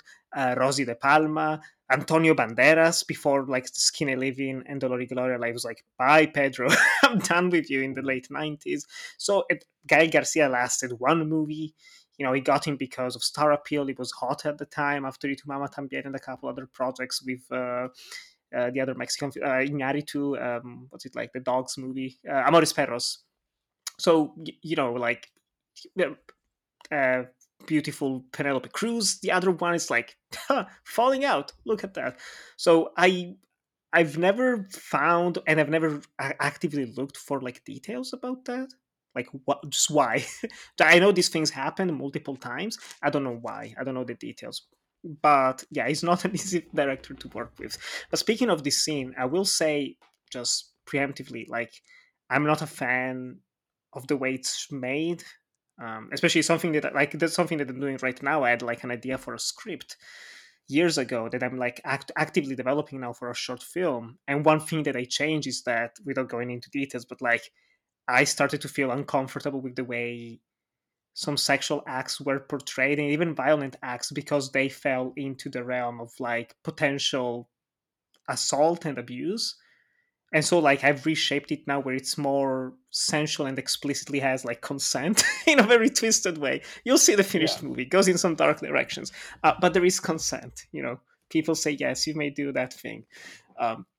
But in this movie, it's lacking. It's just objectively lacking, and it feels uncomfortable. But with a mindset of, let's say, 2004 era glasses, where you're like, yeah, this scene is fine. The way that I saw it as, it's a power reversal and a reversal of the roles. We often talk about, well, not we, but like the internet loves to talk about sex scenes are unneeded. I think this is a sex scene that's needed for the character of Zahara. um, Without the consent part, let's just like pretend that doesn't exist for a second. It starts off as, well, like she's prostituting herself. She's giving away her body for sex. She's a sex worker, essentially. She works in the cabaret, and then she goes away with some client that she kind of lures, in a way she flirts with during the night. And she's giving him a blowjob, which is a very like, I'm giving you the pleasure, I'm doing the act, I'm delivering the pleasure, Hmm. uh then she's almost like starting to rob him, looks in the wallet, there's nothing, fuck, like it wasn't even a good John, but then she sees, oh, this is my ex-lover, my first lover, the first love of my life. And it's still hard. It's a very important detail in the scene. And she takes him in a way, and it becomes more like an heteronormative, you can almost say, like portrayal of how sex is made, where it's like, oh, it's the intercourse, it's like that's the sex. And it becomes more about that passion, and it's the reversal, even just physically. Instead of being like face down lying, she's on top of him. Um and at the end she leaves him money, which is kind of funny. She puts money into his jeans before leaving, and she doesn't steal anything. She actually gives him back. She gives him more money than he had before, which is kind of a fun, weird little thank you. It's one of those things with Almodovar where it's just baffling, but it also oddly makes sense in its own way. Like many things that we talked about today, like it's not easy. I'm also not super sure about this reading, but it's such I don't know. It's an interesting scene, and he always has these very twisted power dynamics. I don't know if you've seen "Tie Me Up, Tie Me Down," Carson. Maybe that's one. Yeah, like that's another one that's completely insane. Law of Desire. Like he's not for cookie cutter. Oh, they love each other and everything's vanilla. It's like, no, that's not Pedro. But that's at least my reading. I can be completely off point, you know. Mm. Yeah, I'm kind of mixed. I mean, I think that's one of the things about Almodóvar. I mean, I feel like we've kind of covered it, but like, I think he has very interesting politics when it comes to consent, when it comes to representation of sex, when it comes to sexual abuse in multiple different ways. Like, I just feel like it's something that he plays with in a way that isn't always something I jive with. I think it leads to weird implications for his characters. Some he then wants to make protagonists, or some he wants to then give redemption to, that I don't vibe with. Like, I just feel like it's something with, like, if you want to dive into his filmography, and I'm not saying like you have to, right? I think it's very valid to just say like Pedro Almodóvar is not a filmmaker some people can engage with.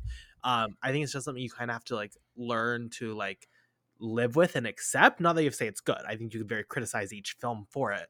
But it's just something that comes with the territory of Pedro Almodóvar, which no one really discusses, because I don't think a lot of people have seen a lot of his films. Though I'm like so shocked. Like, after seeing a lot of these, talk to her. Not to, we don't need to get into it fully, but like, it's arguably one of his like most famous films. Won I don't Academy get Award it. for a screenplay. Like, it's pretty well known, but no one talks about like the politics of that film, which is fucking insane. Like, and is very disturbing and gross and just not something I vibe with at all.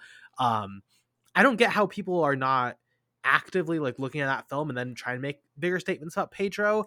Not to criticize Pedro, not to be like we need to witch hunt this guy. You know, sorry Pedro, on your episode that was supposed to be celebrating you. I guess this was We kind of what love you. I was closing with. I do love you, Pedro, and I think your queer analysis is really beautiful that you put that on screen how you do. I think you're really talented. I love your colors of your films. But when it comes to screenplay, when it comes to things within this film, and he keeps coming back to it, like it continuously in his filmography is sexual abuse and weird things about consent and weird things about representation, and it's like, dude, just move on, or like do something else please, at the very least. Like, it's part of who he is as a filmmaker and how he is with storytelling, and it just kind of like is kind of sucks. Yeah. But it's there. I think my two I- favorite movies of his are Volver and Dolor y Gloria, and I think they might be the only two that don't have like sex in them the explicitly. two i the two I don't check out, of course. mm, You haven't seen Dolor y Gloria, Pain and Glory? Oh, Pain and Glory. Sorry, Sorry, yes, yeah, sorry. sorry. I'm a dumb American. Okay, yeah, I come on, don't. Nick. I need the English titles here. They come no, like Pain and Glory and Volver. I think Volver is Volver with Penelope Cruz. Just it It's hasn't been translated. vulva. It's just vulva. Volva. Is Yeah, that how you vulva. say it? I also think that, Definitely like, to echo what Carson said as well, I feel like from watching two features, one short, and I'll probably watch the other short tonight with Pedro Pascal and Ethan Hawke. That sequence itself, what we've just talked about, is the identity of him as a filmmaker. In that it's very lustful, it's full of passion. In the moment, he writes it, he directs it, he does whatever he does, he gets it on screen, and the film is sort of this living, breathing entity. But he's not a filmmaker that retroactively or even retrospectively has any idea what these I've got to say, and I think it's quite warming and then frightening, because the warming part of it is that he works purely on passion, and that as a filmmaker, to see a director who's just like working purely on passion, this is what my character would do. That's all well and good. Sort of, people feed on that as cinephiles. I think it's intoxicating. The issue, the worrying part of it is that the actual content of it and the context is just wildly disturbing. And it's not, like you said, Carson, it's all well and good having passion and energy, but injecting in those sequences are just, to me, is provocative for provocative sake. And he's been pigeonholed as a provocateur. Don't get me wrong, but you know, I don't see any value in that, and even in the characters. I agree with you, Nick. Perhaps it's the balance of the dynamic, but think of it in the context of it that it's after the fact, after this person obviously can't consent, then they try to rob them, then they don't. They have a little bit of leeway and think, oh, actually, this is my childhood lover, or was someone very close to him, sure, Enrique, and then take the power from him and do that. I just think that as an ideal of representation for what will be impacting, knowing the full well that film will live, it will find audiences every decade. It will find, well, it's had what, 2 generations now to view it. The implications of that will become more and more skew-if and more damning. And he's as someone who's obviously a creative, a director who's been in that industry for 40 years almost now. Like, come on, there's a lot more. He's better than that, I think. He's, to just say he's Spanish and he works off pure Too much passion. credit. Yeah. Well, no, because he has to devise. It has to be relevant. Still has to devise provocative features. Don't get me wrong, but that isn't provocative sake. That has got real blurry connotations, and perhaps he will say that, and well, that's a story of what I want to tell. And fair play to it, but ultimately, once you put it in the public domain and you put it in that public viewpoint of people having an opinion and it lives with the times, I have to say I don't think we would talk about this in the same way in 10 more years. I think this film will get progressively worse over time. I think if I started in 2004, I would probably be far more different. Even in 2014, perhaps we would have a different viewpoint on it. Not in terms of that situation itself, but we'd be far more or less analytical. And I think that's ultimately the relationship the director's got with the work. But in 10 more years' time, and 10 years after that, and 10 years after that, this will just be sort of not... pigeonholed in a representation that's very poor. And I think this film, just to end my statement here, I think it's unfortunate because it ultimately dampens a feature, what Carson said was earlier on, is that there's something really, really quite poignant in this and quite profound and sturdy and difficult to watch and engaging and immersive and just very plain and flatly emotional. And there are certain injections of Almodóvar that really do derail this into being something that could have been profound. And generally, that's why I probably come down on it. Aside from that, I think I've rinsed this Don't Believe. Jack, just put in context, we don't do it on the show, but like, what star rating would you be out for this? I've been through this. I went 5, 4, and then having this conversation, I'd probably go 3, but I'd probably go a high 3 or low 4. I'm still. If I hadn't have brought up that sequence we've just spoke about, I'd give it a 4. But I think that has massive implications for this as a film, for its lead actor, what it's trying to showcase. I think it's interesting. I don't know. Maybe just a 4. Maybe a 3. I don't know. I have very little comparative work because I've seen all 3 types of the films. You see, I've seen the comedic, I've seen the nailed on drama, Parallel Mothers. Obviously, I'm so excited, and this. So I think I probably have to watch something similar to this, which is what is I Live in Fear or something. I'll watch that and I'll talk to her probably, but ouch. I mean, what about you? I'd be interested in seeing your thoughts on The Skin I Live In. Yeah, I'll probably watch it it's this more. Week, that's much more of a De Palma film than this. But that also has mighty conversations with the political and social culture that we live in now, with trans representation and what it means to be. Granted, what it means to be. And I say this in quote: the culture war of what is a woman. And again, I think you have the same issues with that representation because he uses it in genre. It's what you said in the opening. He uses very much profound motifs in their own right that should be given credence and availability of context and at least content, but he uses it in a weird way of genre, like De Palma did in Dress to Kill. Like, there's no reason to explain why aside from exposition, why Michael Caine does the things he does. Spoilers, but I still think, but oh my god, like he dresses as a woman. That is as simple as it probably gets. As more we get on as cinephiles and we begin to grow and develop, and we have another developing type of substantive era of film that's being repressed, and it becomes more. Again, it becomes more enlightening to reflect societal norms. I just think that's going to fucking age poorly as well. I mean, I remember that when that came out, and it got it got cut in the UK. It doesn't have it has an issue with its BBFC, and also like I don't think you could actually like show the trailer anywhere. I don't think you could have posts of it. I just remember the absolute fucking fury that it had.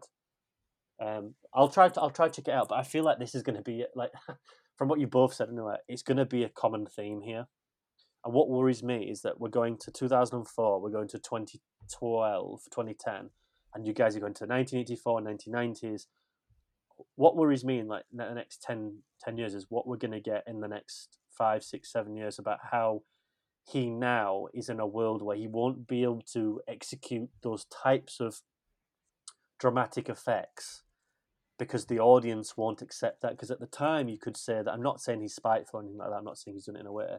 The societal norms didn't push back because they weren't represented to the fullest force, you know. Now, you know, you've got representation that pushes back even against RuPaul, who's massive about his trans representation and stuff, and that's a society that is constantly now vocalized. It'd be interesting to see what then he implements in this. I know I'm going on a tangent here, but it'd be interesting to see what he implements in the further down the line, knowing full well that if he's a filmmaker who's A, afforded to be able to do that, and B, what the fan base and what audiences do and do not reject, be very interesting. Because like you both said, that nobody's talking about these things, but I also think that because he's European and because he's Spanish, and also as well, not to disregard his filmography, and Carson, again, from your article, this doesn't translate very well to US audiences.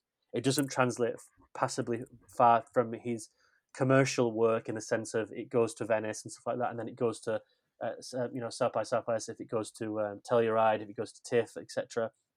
If it goes to any of the big ones, like Sundance, perhaps.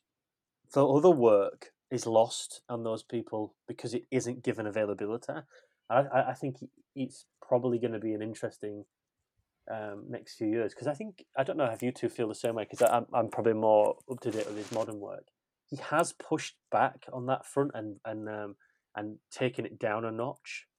Like his last few works have been interesting with definitely short works about gay representation and stuff. But even with Parallel Mothers, there wasn't really. You don't think so? I'm not positive for the future of Almodóvar, to be Well, honest. no, I don't mean that. Because I mean like even. I don't mean that. I mean I appreciate that, but I mean now in the last 3 or 4, 5 years. Based on now, I'm not positive. So what because would you say? He's entering Hollywood, which is always dangerous territory. And Europe, you get public funds to make movies. He has his own production company. In Hollywood, money talks, money reigns supreme. And you haven't, Carson has seen Strange Way of Life, right? I've rewatched it recently. I saw it in the cinema during the summer. I enjoyed the short. I'm like, it's all right. It's like a 3.5 stars at most for me. But I found kind of troubling that it's, supposedly, like he talked about it as the response, to Brokeback Mountain.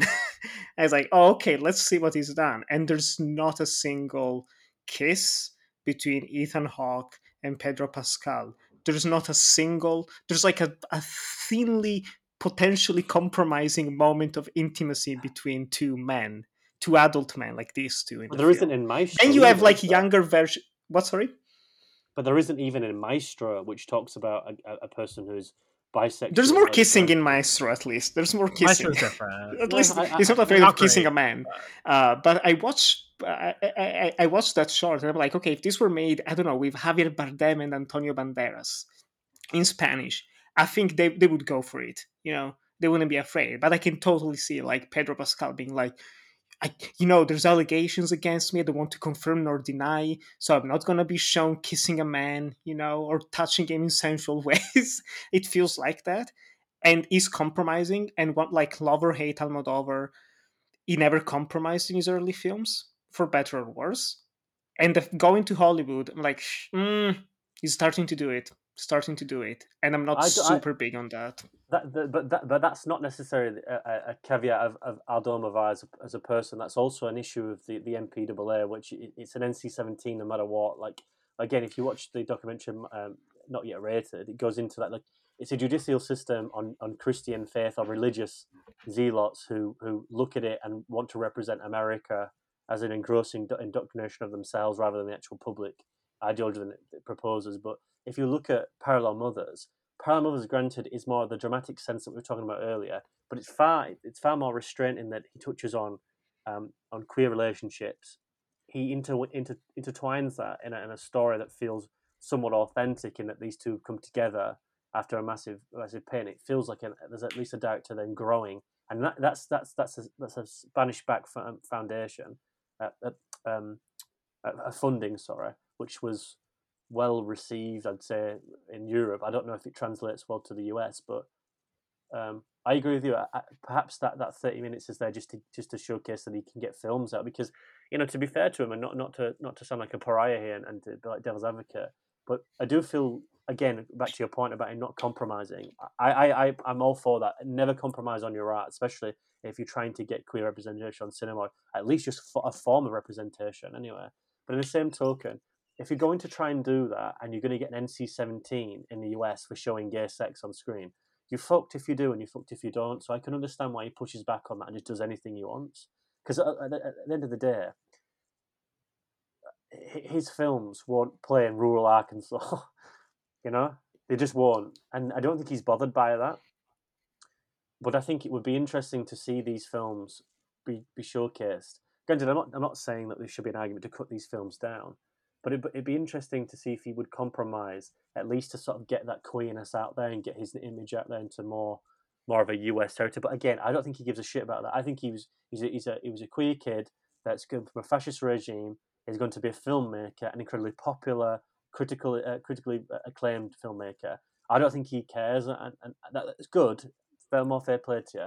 But there's just something does linger in the back of my mind about, I wonder what you would have been like if you would have been born in Tennessee.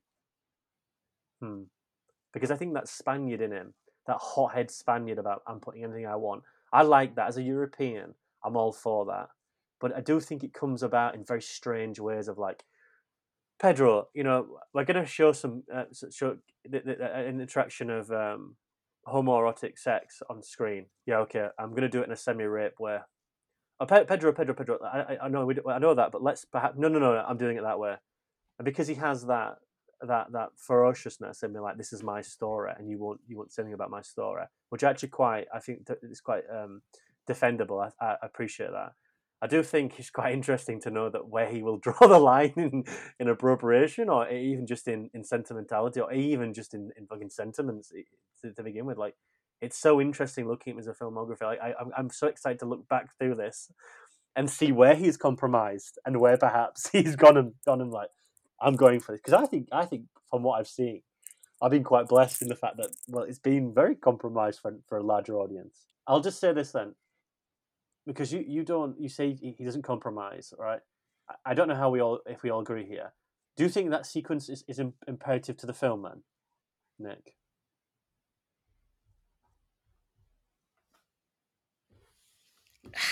Yeah. Yes and no. I genuinely agree. don't know. It's No, it's a cop out. I love my cop outs, Carson. But yes, I don't know. I honestly genuinely don't know. That'd be interesting to see. You'd have to reshape it into a different scene to have like that kind of reveal. But also, it's like you said, Carson. It's just Spanish melodramas. That's how they work. Like, they're super hot. Like, I've seen more than I'd like to admit when I was growing up, because they were just like the thing on TV. Like, multiple television stations at lunchtime would have like 1 hour of those 10-minute soap operas. So it would be like 6-7 episodes one after the other. And even when I was like House of Friends or whatever, you'd always have like the mother just be like, shh, it's 1 p.m. Quiet, sitting down on the sofa. It's like, time for my telenovela. And yeah, they go in those uncomfortable directions, and it's so do we need it? We don't need it, but you can say that about so many scenes in so many movies. It's part of its identity, for better or worse. That's the best way I can put it. I think that sequence is actually imperative for this film to work, in the fact that this is written by Ignacio, who is writing about his lover in a very sensual way, but also understanding that it won't be the same if they ever actually met, because he doesn't know if Enrique will have had the same life, or if what type of person Enrique actually is, if he's comfortable with his sexuality, he doesn't know. So it's interesting how he crafts that. And it's interesting that the first dynamic they have is a sexual one. Then it goes to a sensual one, with him looking at it going, oh my God, he's got kids, and then putting the money in. Like, but if that sequence is then just left with just a kiss, an unconscious kiss, kissing him on the cheek or even on the lips to even some extent, and you have that nature of that Ignacio is going to leave Enrique once again, but at least he was there just in a very intimate moment. I think you get the same sensitivity there, and I think you even get the same sensuality. It's just very interesting that then he ups the he ups the game quite considerably, and then does what he does, because for me it loses the grasp of what that character is. Because if you actually think about it in the context of Enrique's story, Enrique's reading that, and that's the first time that's Ignacio writing about him. And granted, let's put it in perspective. This in context, this never actually happens. If we're actually correct about it, so I think you have to give him not an out, but I hold my hands up and say, well, it's, the act is a sensationalized one in a form of writing anyway, and maybe that's for us to become to have a conversation on. Well, not now, but obviously, I mean, as audiences.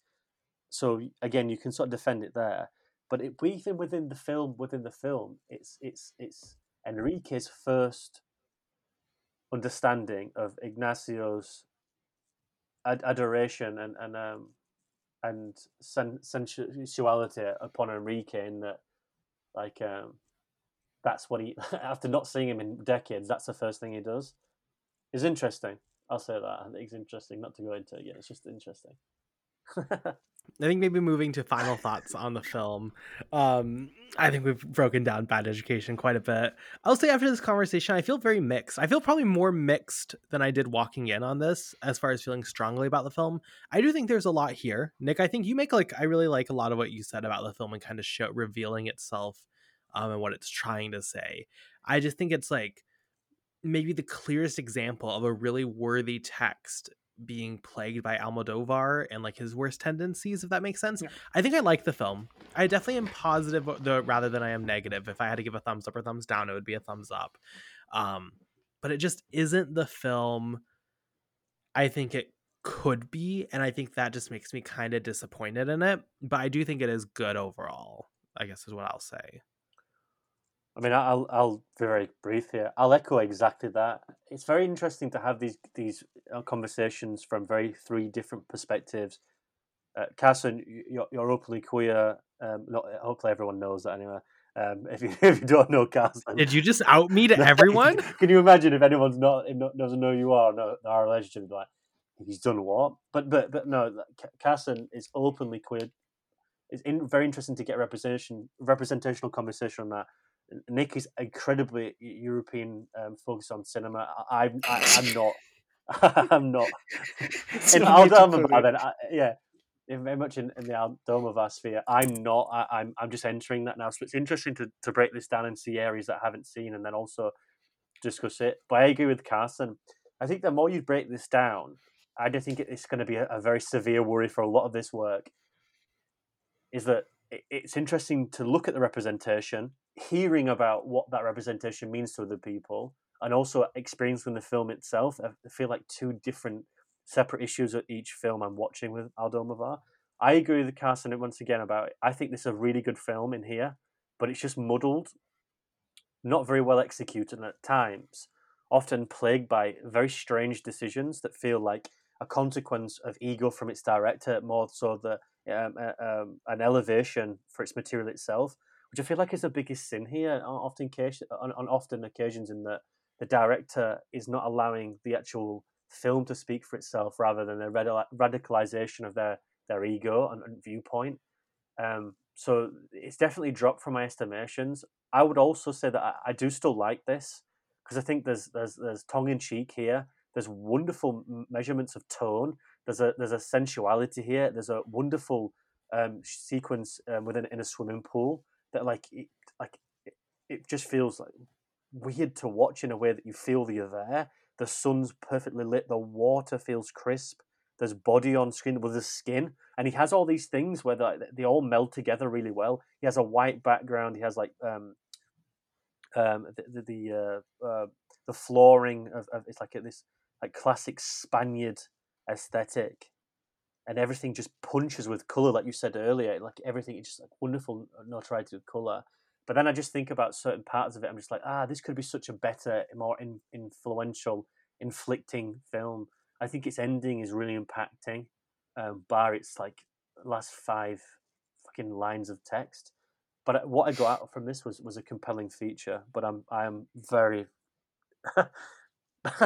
I'm going to walk a very delicate edge with what we're gonna do next with Almodóvar. My personal thing, I don't know where I would go.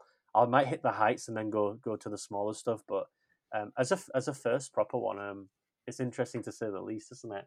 It's very very thought provoking. Let's say. Yeah, no, I'm a fan. I'm a fan. Even after this conversation, I kind of, weirdly enough, I kind of like the movie more, Oh because some God. of the things that I wasn't, some of the things that just weren't clicking for me, just on an intellectual level. Now they kind of click. Just trying to find reasoning behind it. So thank you guys. um, but no. I think it's a very complicated film, as we both talked about. We all talked about it for like 2 hours. There's a lot there, but I think there's a lot of good, especially when it comes to like everything about just art and emotions and catharsis and trauma, and just making sense of it. And it's messy, it's sloppy, almost in the way that like people in life are messy and sloppy. But I especially love when Almodovar just goes full cinema, when it's not about like people just talking, when he goes for like those cinematic moments. I think the one of the highlights comes very early for me. It's the Moon River sequence when the little kid is singing Moon Oh River, and you see God. like all the children just like, just these beautiful shots of like water and just laughter and innocence and playfulness, and then like this child keeps on singing and the score just vanishes and you have this empty shot of bushes. Like, fuck me, pure cinema. That's just and that's when you're like, yes, he has, like, what's the new thing, he has the juice. That's what they say now, right? That's You what can they see he say. has the juice. It just keeps on changing every 2 months. It's another term. Well, if you want to watch Bad Education, as well as most of Pedro Almodovar's films, they're not really streaming in America. I don't know about globally, but you can buy and rent them. Kind of, I don't know, maybe a good thing, maybe a bad thing that they're not super accessible. I know some pop up on Criterion Channel here and there, so just do your best, but you can rent and Put buy them on them. Netflix for everyone to see. Sure. I would love to see what, the moms of Michigan think when they're like, oh, that's a cute comedy, and then they The moms of watch Michigan. Yeah. women on the anything. For our question of the week, we're asking, because this film is obviously a large part of this is about the power of filmmaking, what's your favorite film about filmmaking? Which I think is a very fun and open-ended question. I didn't just want to ask what's your favorite Pedro film. A lot of directions you can go with. Nick, we'll start with you. What is your answer for your favorite film about filmmaking? Sorry, Carson. I'm sorry. It's two picks. It's two picks. But for good reason, because one is just a movie that's metaphor. It's kind of literally, but also primarily metaphorically about filmmaking. And I really love.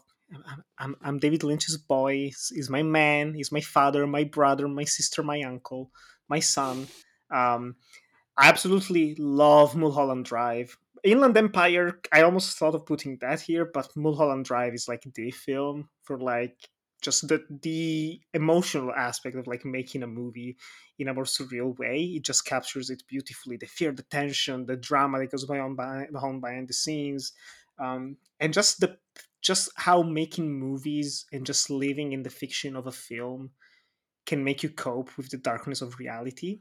I think that's very moving. There's the Lynch Oz documentary that came out last year. Not a fan of it for the most part. I think it's all right, except for one essay by Karin Kusama who talks about Mulholland Drive, and she changes. You've seen it, right, Carson? She changes. She interprets the ending in like a positive light, and I found that to be a very interesting way, and I rewatched the movie with that perspective. I was like, yeah, I can kind of see that. I've always seen it as like an incredibly dark ending and very like pessimistic, but there is a way of seeing, just art helps us deal with a lot of things, and if living in our own fantasy where everything goes well and we actually get the girl is, the only thing that keeps us alive from and away from offing ourselves, that's good. Then can be good.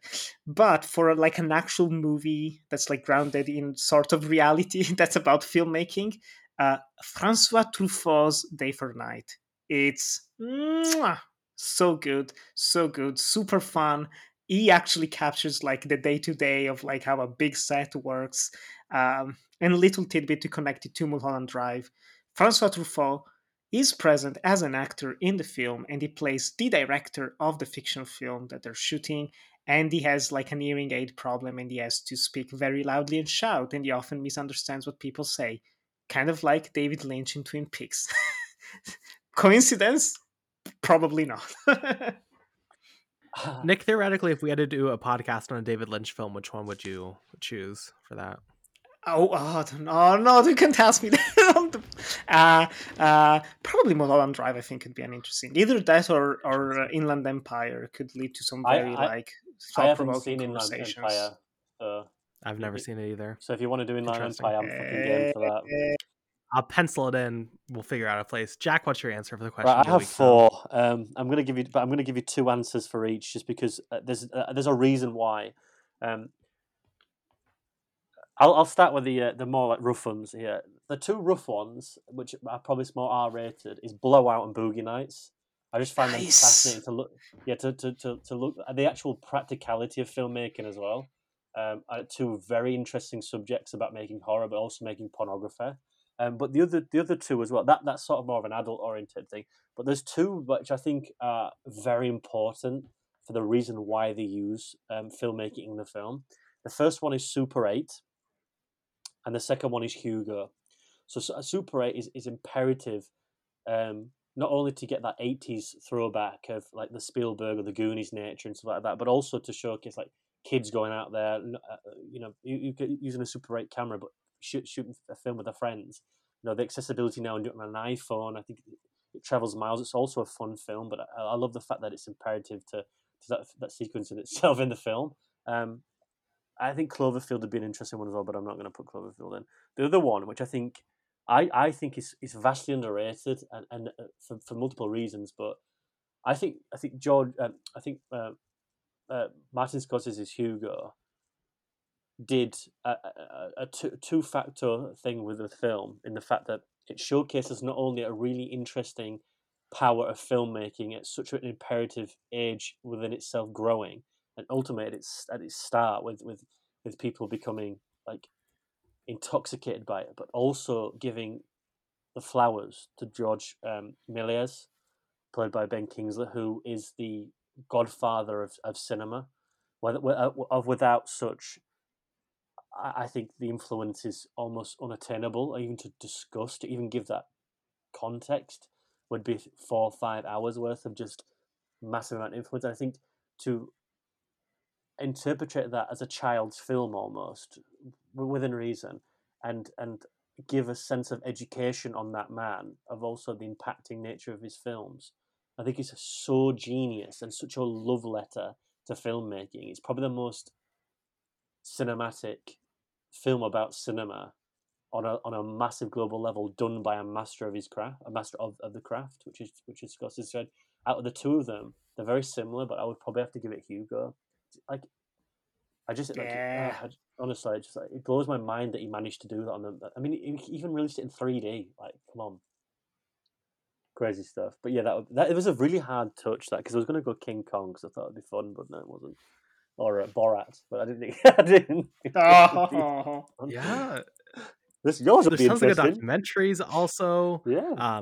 Tons of great ideas. Hugo, I love Hugo. Everyone is like really acts like that film is like mid or like not that great. I don't know. It's like 5 stars for me. I love it. Yeah, I agree.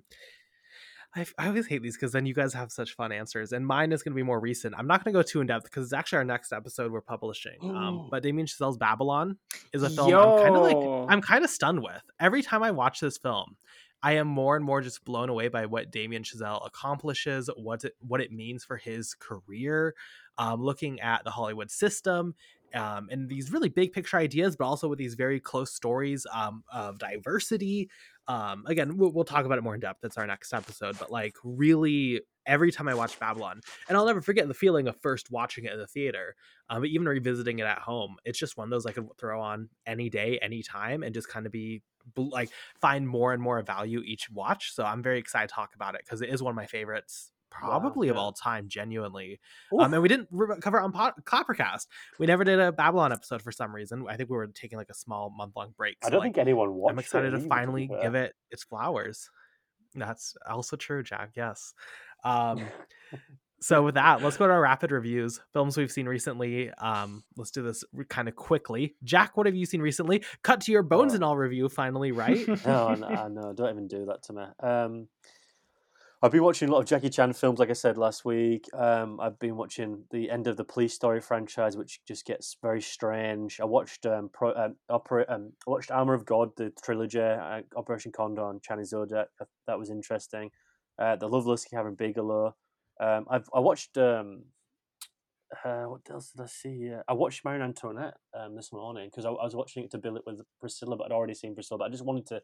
I like to, if I'm going to watch a new film, if I can find a director that I haven't seen before, I like to double bill them. So I'm going to watch Christopher Bogley's. I'm fucking butchering that. Sick of Myself as well, just for the dream of scenario, and I'm going to do The Whale with Pi. I'm not looking forward to that.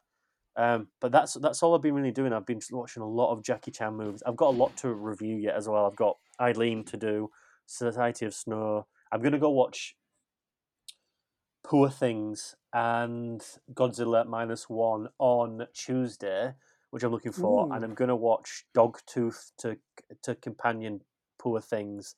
And then I'm gonna, because I've done this, I'm gonna have to do Bones and All for the next Sunday, and I'm gonna try watch Boys Afraid, I promise. But I will watch Strange Way of Life if I can fit it in, and I might watch another Almodóvar. I might watch a very controversial one from the beginning. From you guys' recommendation, I think that's what that's all really. Next episode is going to be frightening with what I've seen, but we'll get into that next. Sure. Nick, what have you seen recently? Super quick, just 4 quick recommendations of what I've watched. The Dead by John Huston, his final movie, adaptation of James Joyce's short story. Just classy. Just class, man. Just pure class. And quick. It's like 80 minutes long.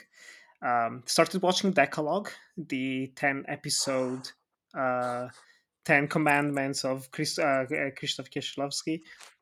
First one is fucked me up. I was like, I'm gonna watch one a day. And I was like, if they're all like this, I'm just gonna kill myself by the end of it. So I'm watching like one every week or so. I was pacing myself out, just for my mental health. The Navigator, Buster Keaton, Carson's favorite, really enjoyed it.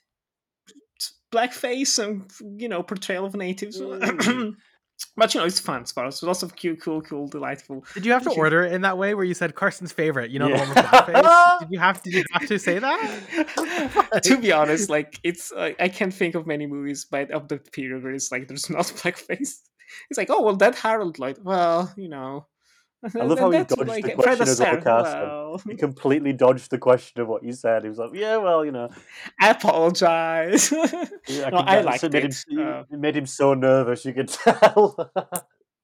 No, I it's definitely a movie that's like, I think it's borderline perfect up until the last act. The last act was just like, I don't know, it's just way too long. I can definitely say I love Buster Keaton when he's like under an hour. I think like Sherlock Jr. and the others are like perfect. Sherlock Jr. is probably my favorite, which is super basic take. But and lastly, watch The Curse. It's finished. It's over. Final episode. Oh my Jesus! Have you seen it, Carson? I have, yeah. Fuck me. Oh. Just It's out of this world, you could say. Yes, it's very uplifting. So I would highly recommend it to people. Watch it. That was a good one. I will say, if anyone wants my thoughts on Buster Keaton, we did a whole November. We did a Silent Showdown series here on the podcast where we compared him and Chaplin. I'm a Chaplin stan. I don't really like Buster Keaton. So I prefer Chaplin, Yeah, Chaplin's where it's at. I just watched one of his short films this week. But you can really break my viewing this week down into 3 categories. Pedro Almodóvar, which I'll say kind of mixed on most of them. Laws of Desire, pretty good, though I will say, for anyone who hasn't seen Women on the Verge of a Nervous Breakdown, didn't watch it this week. But also, Nick, I didn't realize at the time we have a John Couture connection between him and Almodóvar. So, like, that's, if you follow our screaming that no one watched those episodes, but like, you know what? It was meaningful for us. So I'm happy for that. That's what it's all about. That's what it's all about. Right. I've been working on this article for Clapper about gay porn, and I visited some Wakefield Pool films, specifically Boys in the Sand. I really love that film as an exploration of queer desire. I have a list on Letterboxd that is Carson Tamar's personal canon, where it's just all the films that like really speak to me in this really deep way, whether it's a memory I have with them or something thematic within them. That film got added to that list this week, so I'm very happy for that. And then finally, because I've just like award season's over. I don't want to go watch all these new releases. I don't, Beekeeper. I'm sorry, Jakob, have it. I don't need it.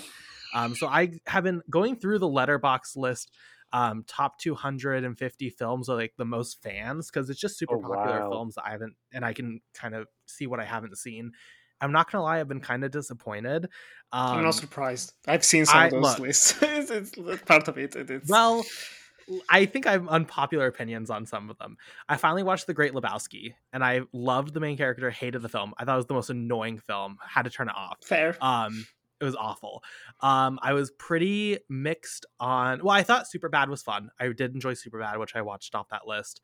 Um, I don't know. It's been kind of lost in translation. Sofia Coppola, I just don't think is my director. I really like. I don't know, and I know Jakob.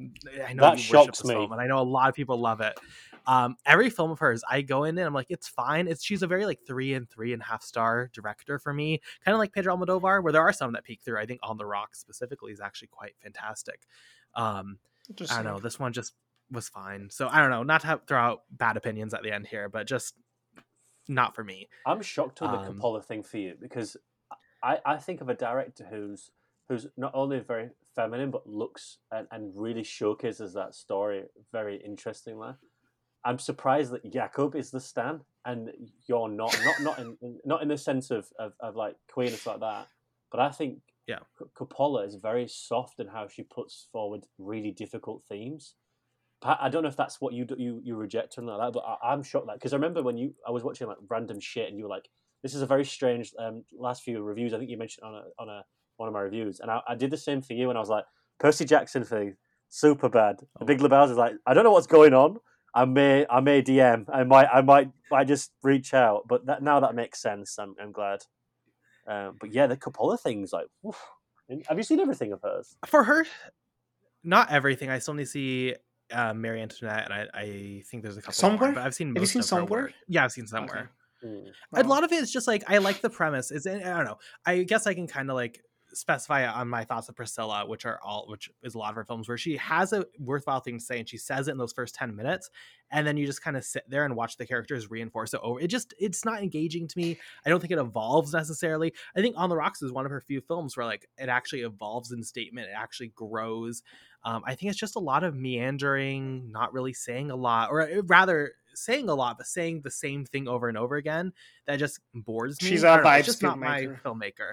Yeah, it's Feel just vibes, not yeah. for me. I But respect everyone. Yeah, I mean, I agree, but I think she's evolved into that because I think that's just I think how she is now at where she is in her life. I think that's definitely it.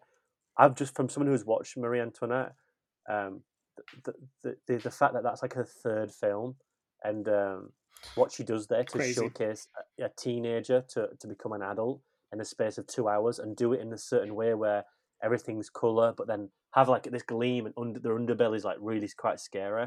I think you'll vibe with that. I mean, if you've not liked anything else, I'm not going to put money on it or anything like that, but I think I actually think I will. My prediction is I'm going to like that one. Like I fully I expect think to so like too. it, and it's not Yeah. that I hate her work. Like I think The Bling Ring is fun. Like Oh, I yeah. think it's good. It's just not one of my like favorites. But I think she changed, which after is the the Bling case for a Ring. lot of people. Yeah, I think she changed after the Bling Ring because I think even The Beguiled is a very slow, very cold, hollow film. I think it's a masterpiece in its own right. But she definitely changed tune after the Bling Ring in 2013, and then made very much highbrow, sophisticated cinema. Because she was very tongue in cheek how she made films in like the after Lost in Translation. Even that, like she aims at Spike Jonze in it, but it's like really having a developing relationship, wonderful score, quite a fun film. And then she does again Marie Antoinette, and then again she does Somewhere as well between then, and then she does the Bling Ring. I think there's something in between there as well. It's interesting what happened to her because I think she just had oh god, this could sound terrible, but I think she just had a life and it just changed her viewpoint really interestingly. Like it does a lot of people. I just find it fascinating if you watch that in context of watching someone evolve, it's like perfectly, like it resembles someone who just like saw things in a different life once you got to a point of like having children or like just sort of like I always want to make what I want to do now. Because the Bling Ring, when you watch fucking Priscilla, is like, whoa. I don't know. Maybe it's like the 2013 and then the 2023. Like it's fascinating to me. But anyway, I don't mean to derail it. I just thought that's fascinating. I think she screams a filmmaker who, as she goes forward, starts to like, how do I say this like respectfully? She starts to like really buy into, I feel like, her own weight and hype of her films.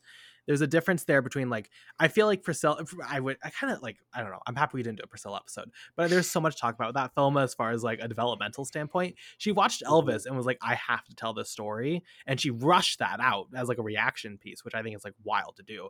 But I feel like that's very telling, the fact that she felt like she had to enter production. She had to bring the story to life as like putting that on her shoulders. I don't know. I just feel like it's very interesting, but that's just me. Yeah, the same thing happened to her father as well, if he wanted to go there, but we're not going to. But the same thing happened to No. Mr. Coppola as well. 2026, Sofia Coppola retrospective.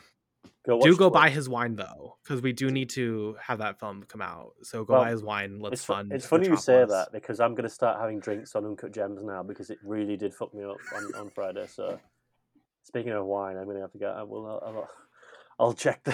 I'll check the price on Amazon and I'll try and get a bottle. Get the sampling one. I know there's like a kit of like 6 or 7 wines, and you can combine them to like a movie and watch them together. So, yeah. I don't know. I think if I started drinking wine on this, I'd enjoy it. I'd say some things I shouldn't say, and I think I'd start enjoying myself, like to a point where like we're very open with each other on here, but like once a bottle of wine goes in red, it's like maybe we would have to get the bleed machine. Anyway, just go on, Kazim, before anyone starts saying anything. Yeah, well, before we get into where we're going to get a lawsuit, let's find where we can find each other on social media. Nick?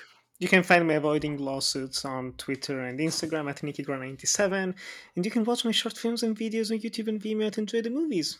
And of course, all the writings on Clapper, the posts on Clapper's Instagram, Clapper LTD, just good stuff.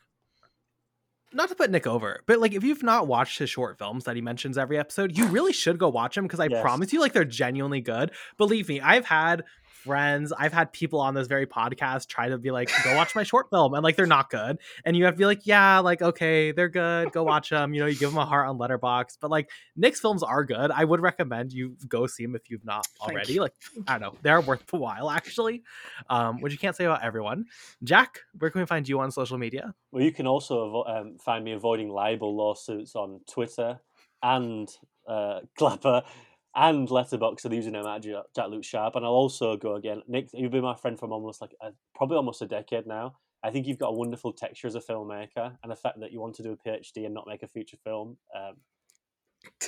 really makes me annoyed. But more to you. But I do also second that every time I can share it, every time I can show them, go watch stuff. Go watch The Phantom Touch. Realize him as a filmmaker. Give him the push that he needs to go make a feature film.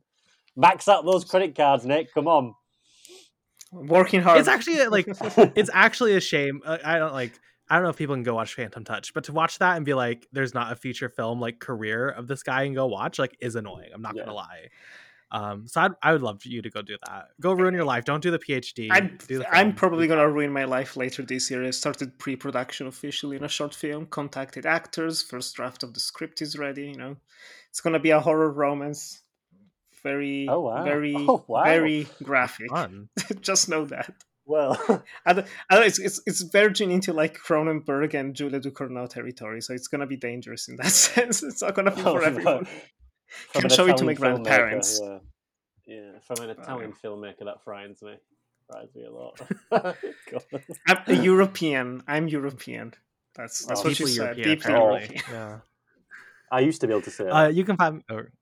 Go for it. No, I'm going to a Brexit thing. I used to be able to say that. Now I'm just English, which is just disappointing. But yeah. You can find me on Twitter at BP_movie reviews, at Letterboxd Carson Tamar, and Blue Sky Carson Tamar, I guess, though there's really no reason to follow me there. Thank you so much for listening and watching. This was a fun episode, 2.5 hours on Almodóvar. Hopefully, Pedro, I'm sorry that it really wasn't a celebration, but you know what? That's fine. We'll see you back in 2 weeks when we discuss Damien Chazelle's Babylon as the start of my birthday series. So we'll see you then. Goodbye.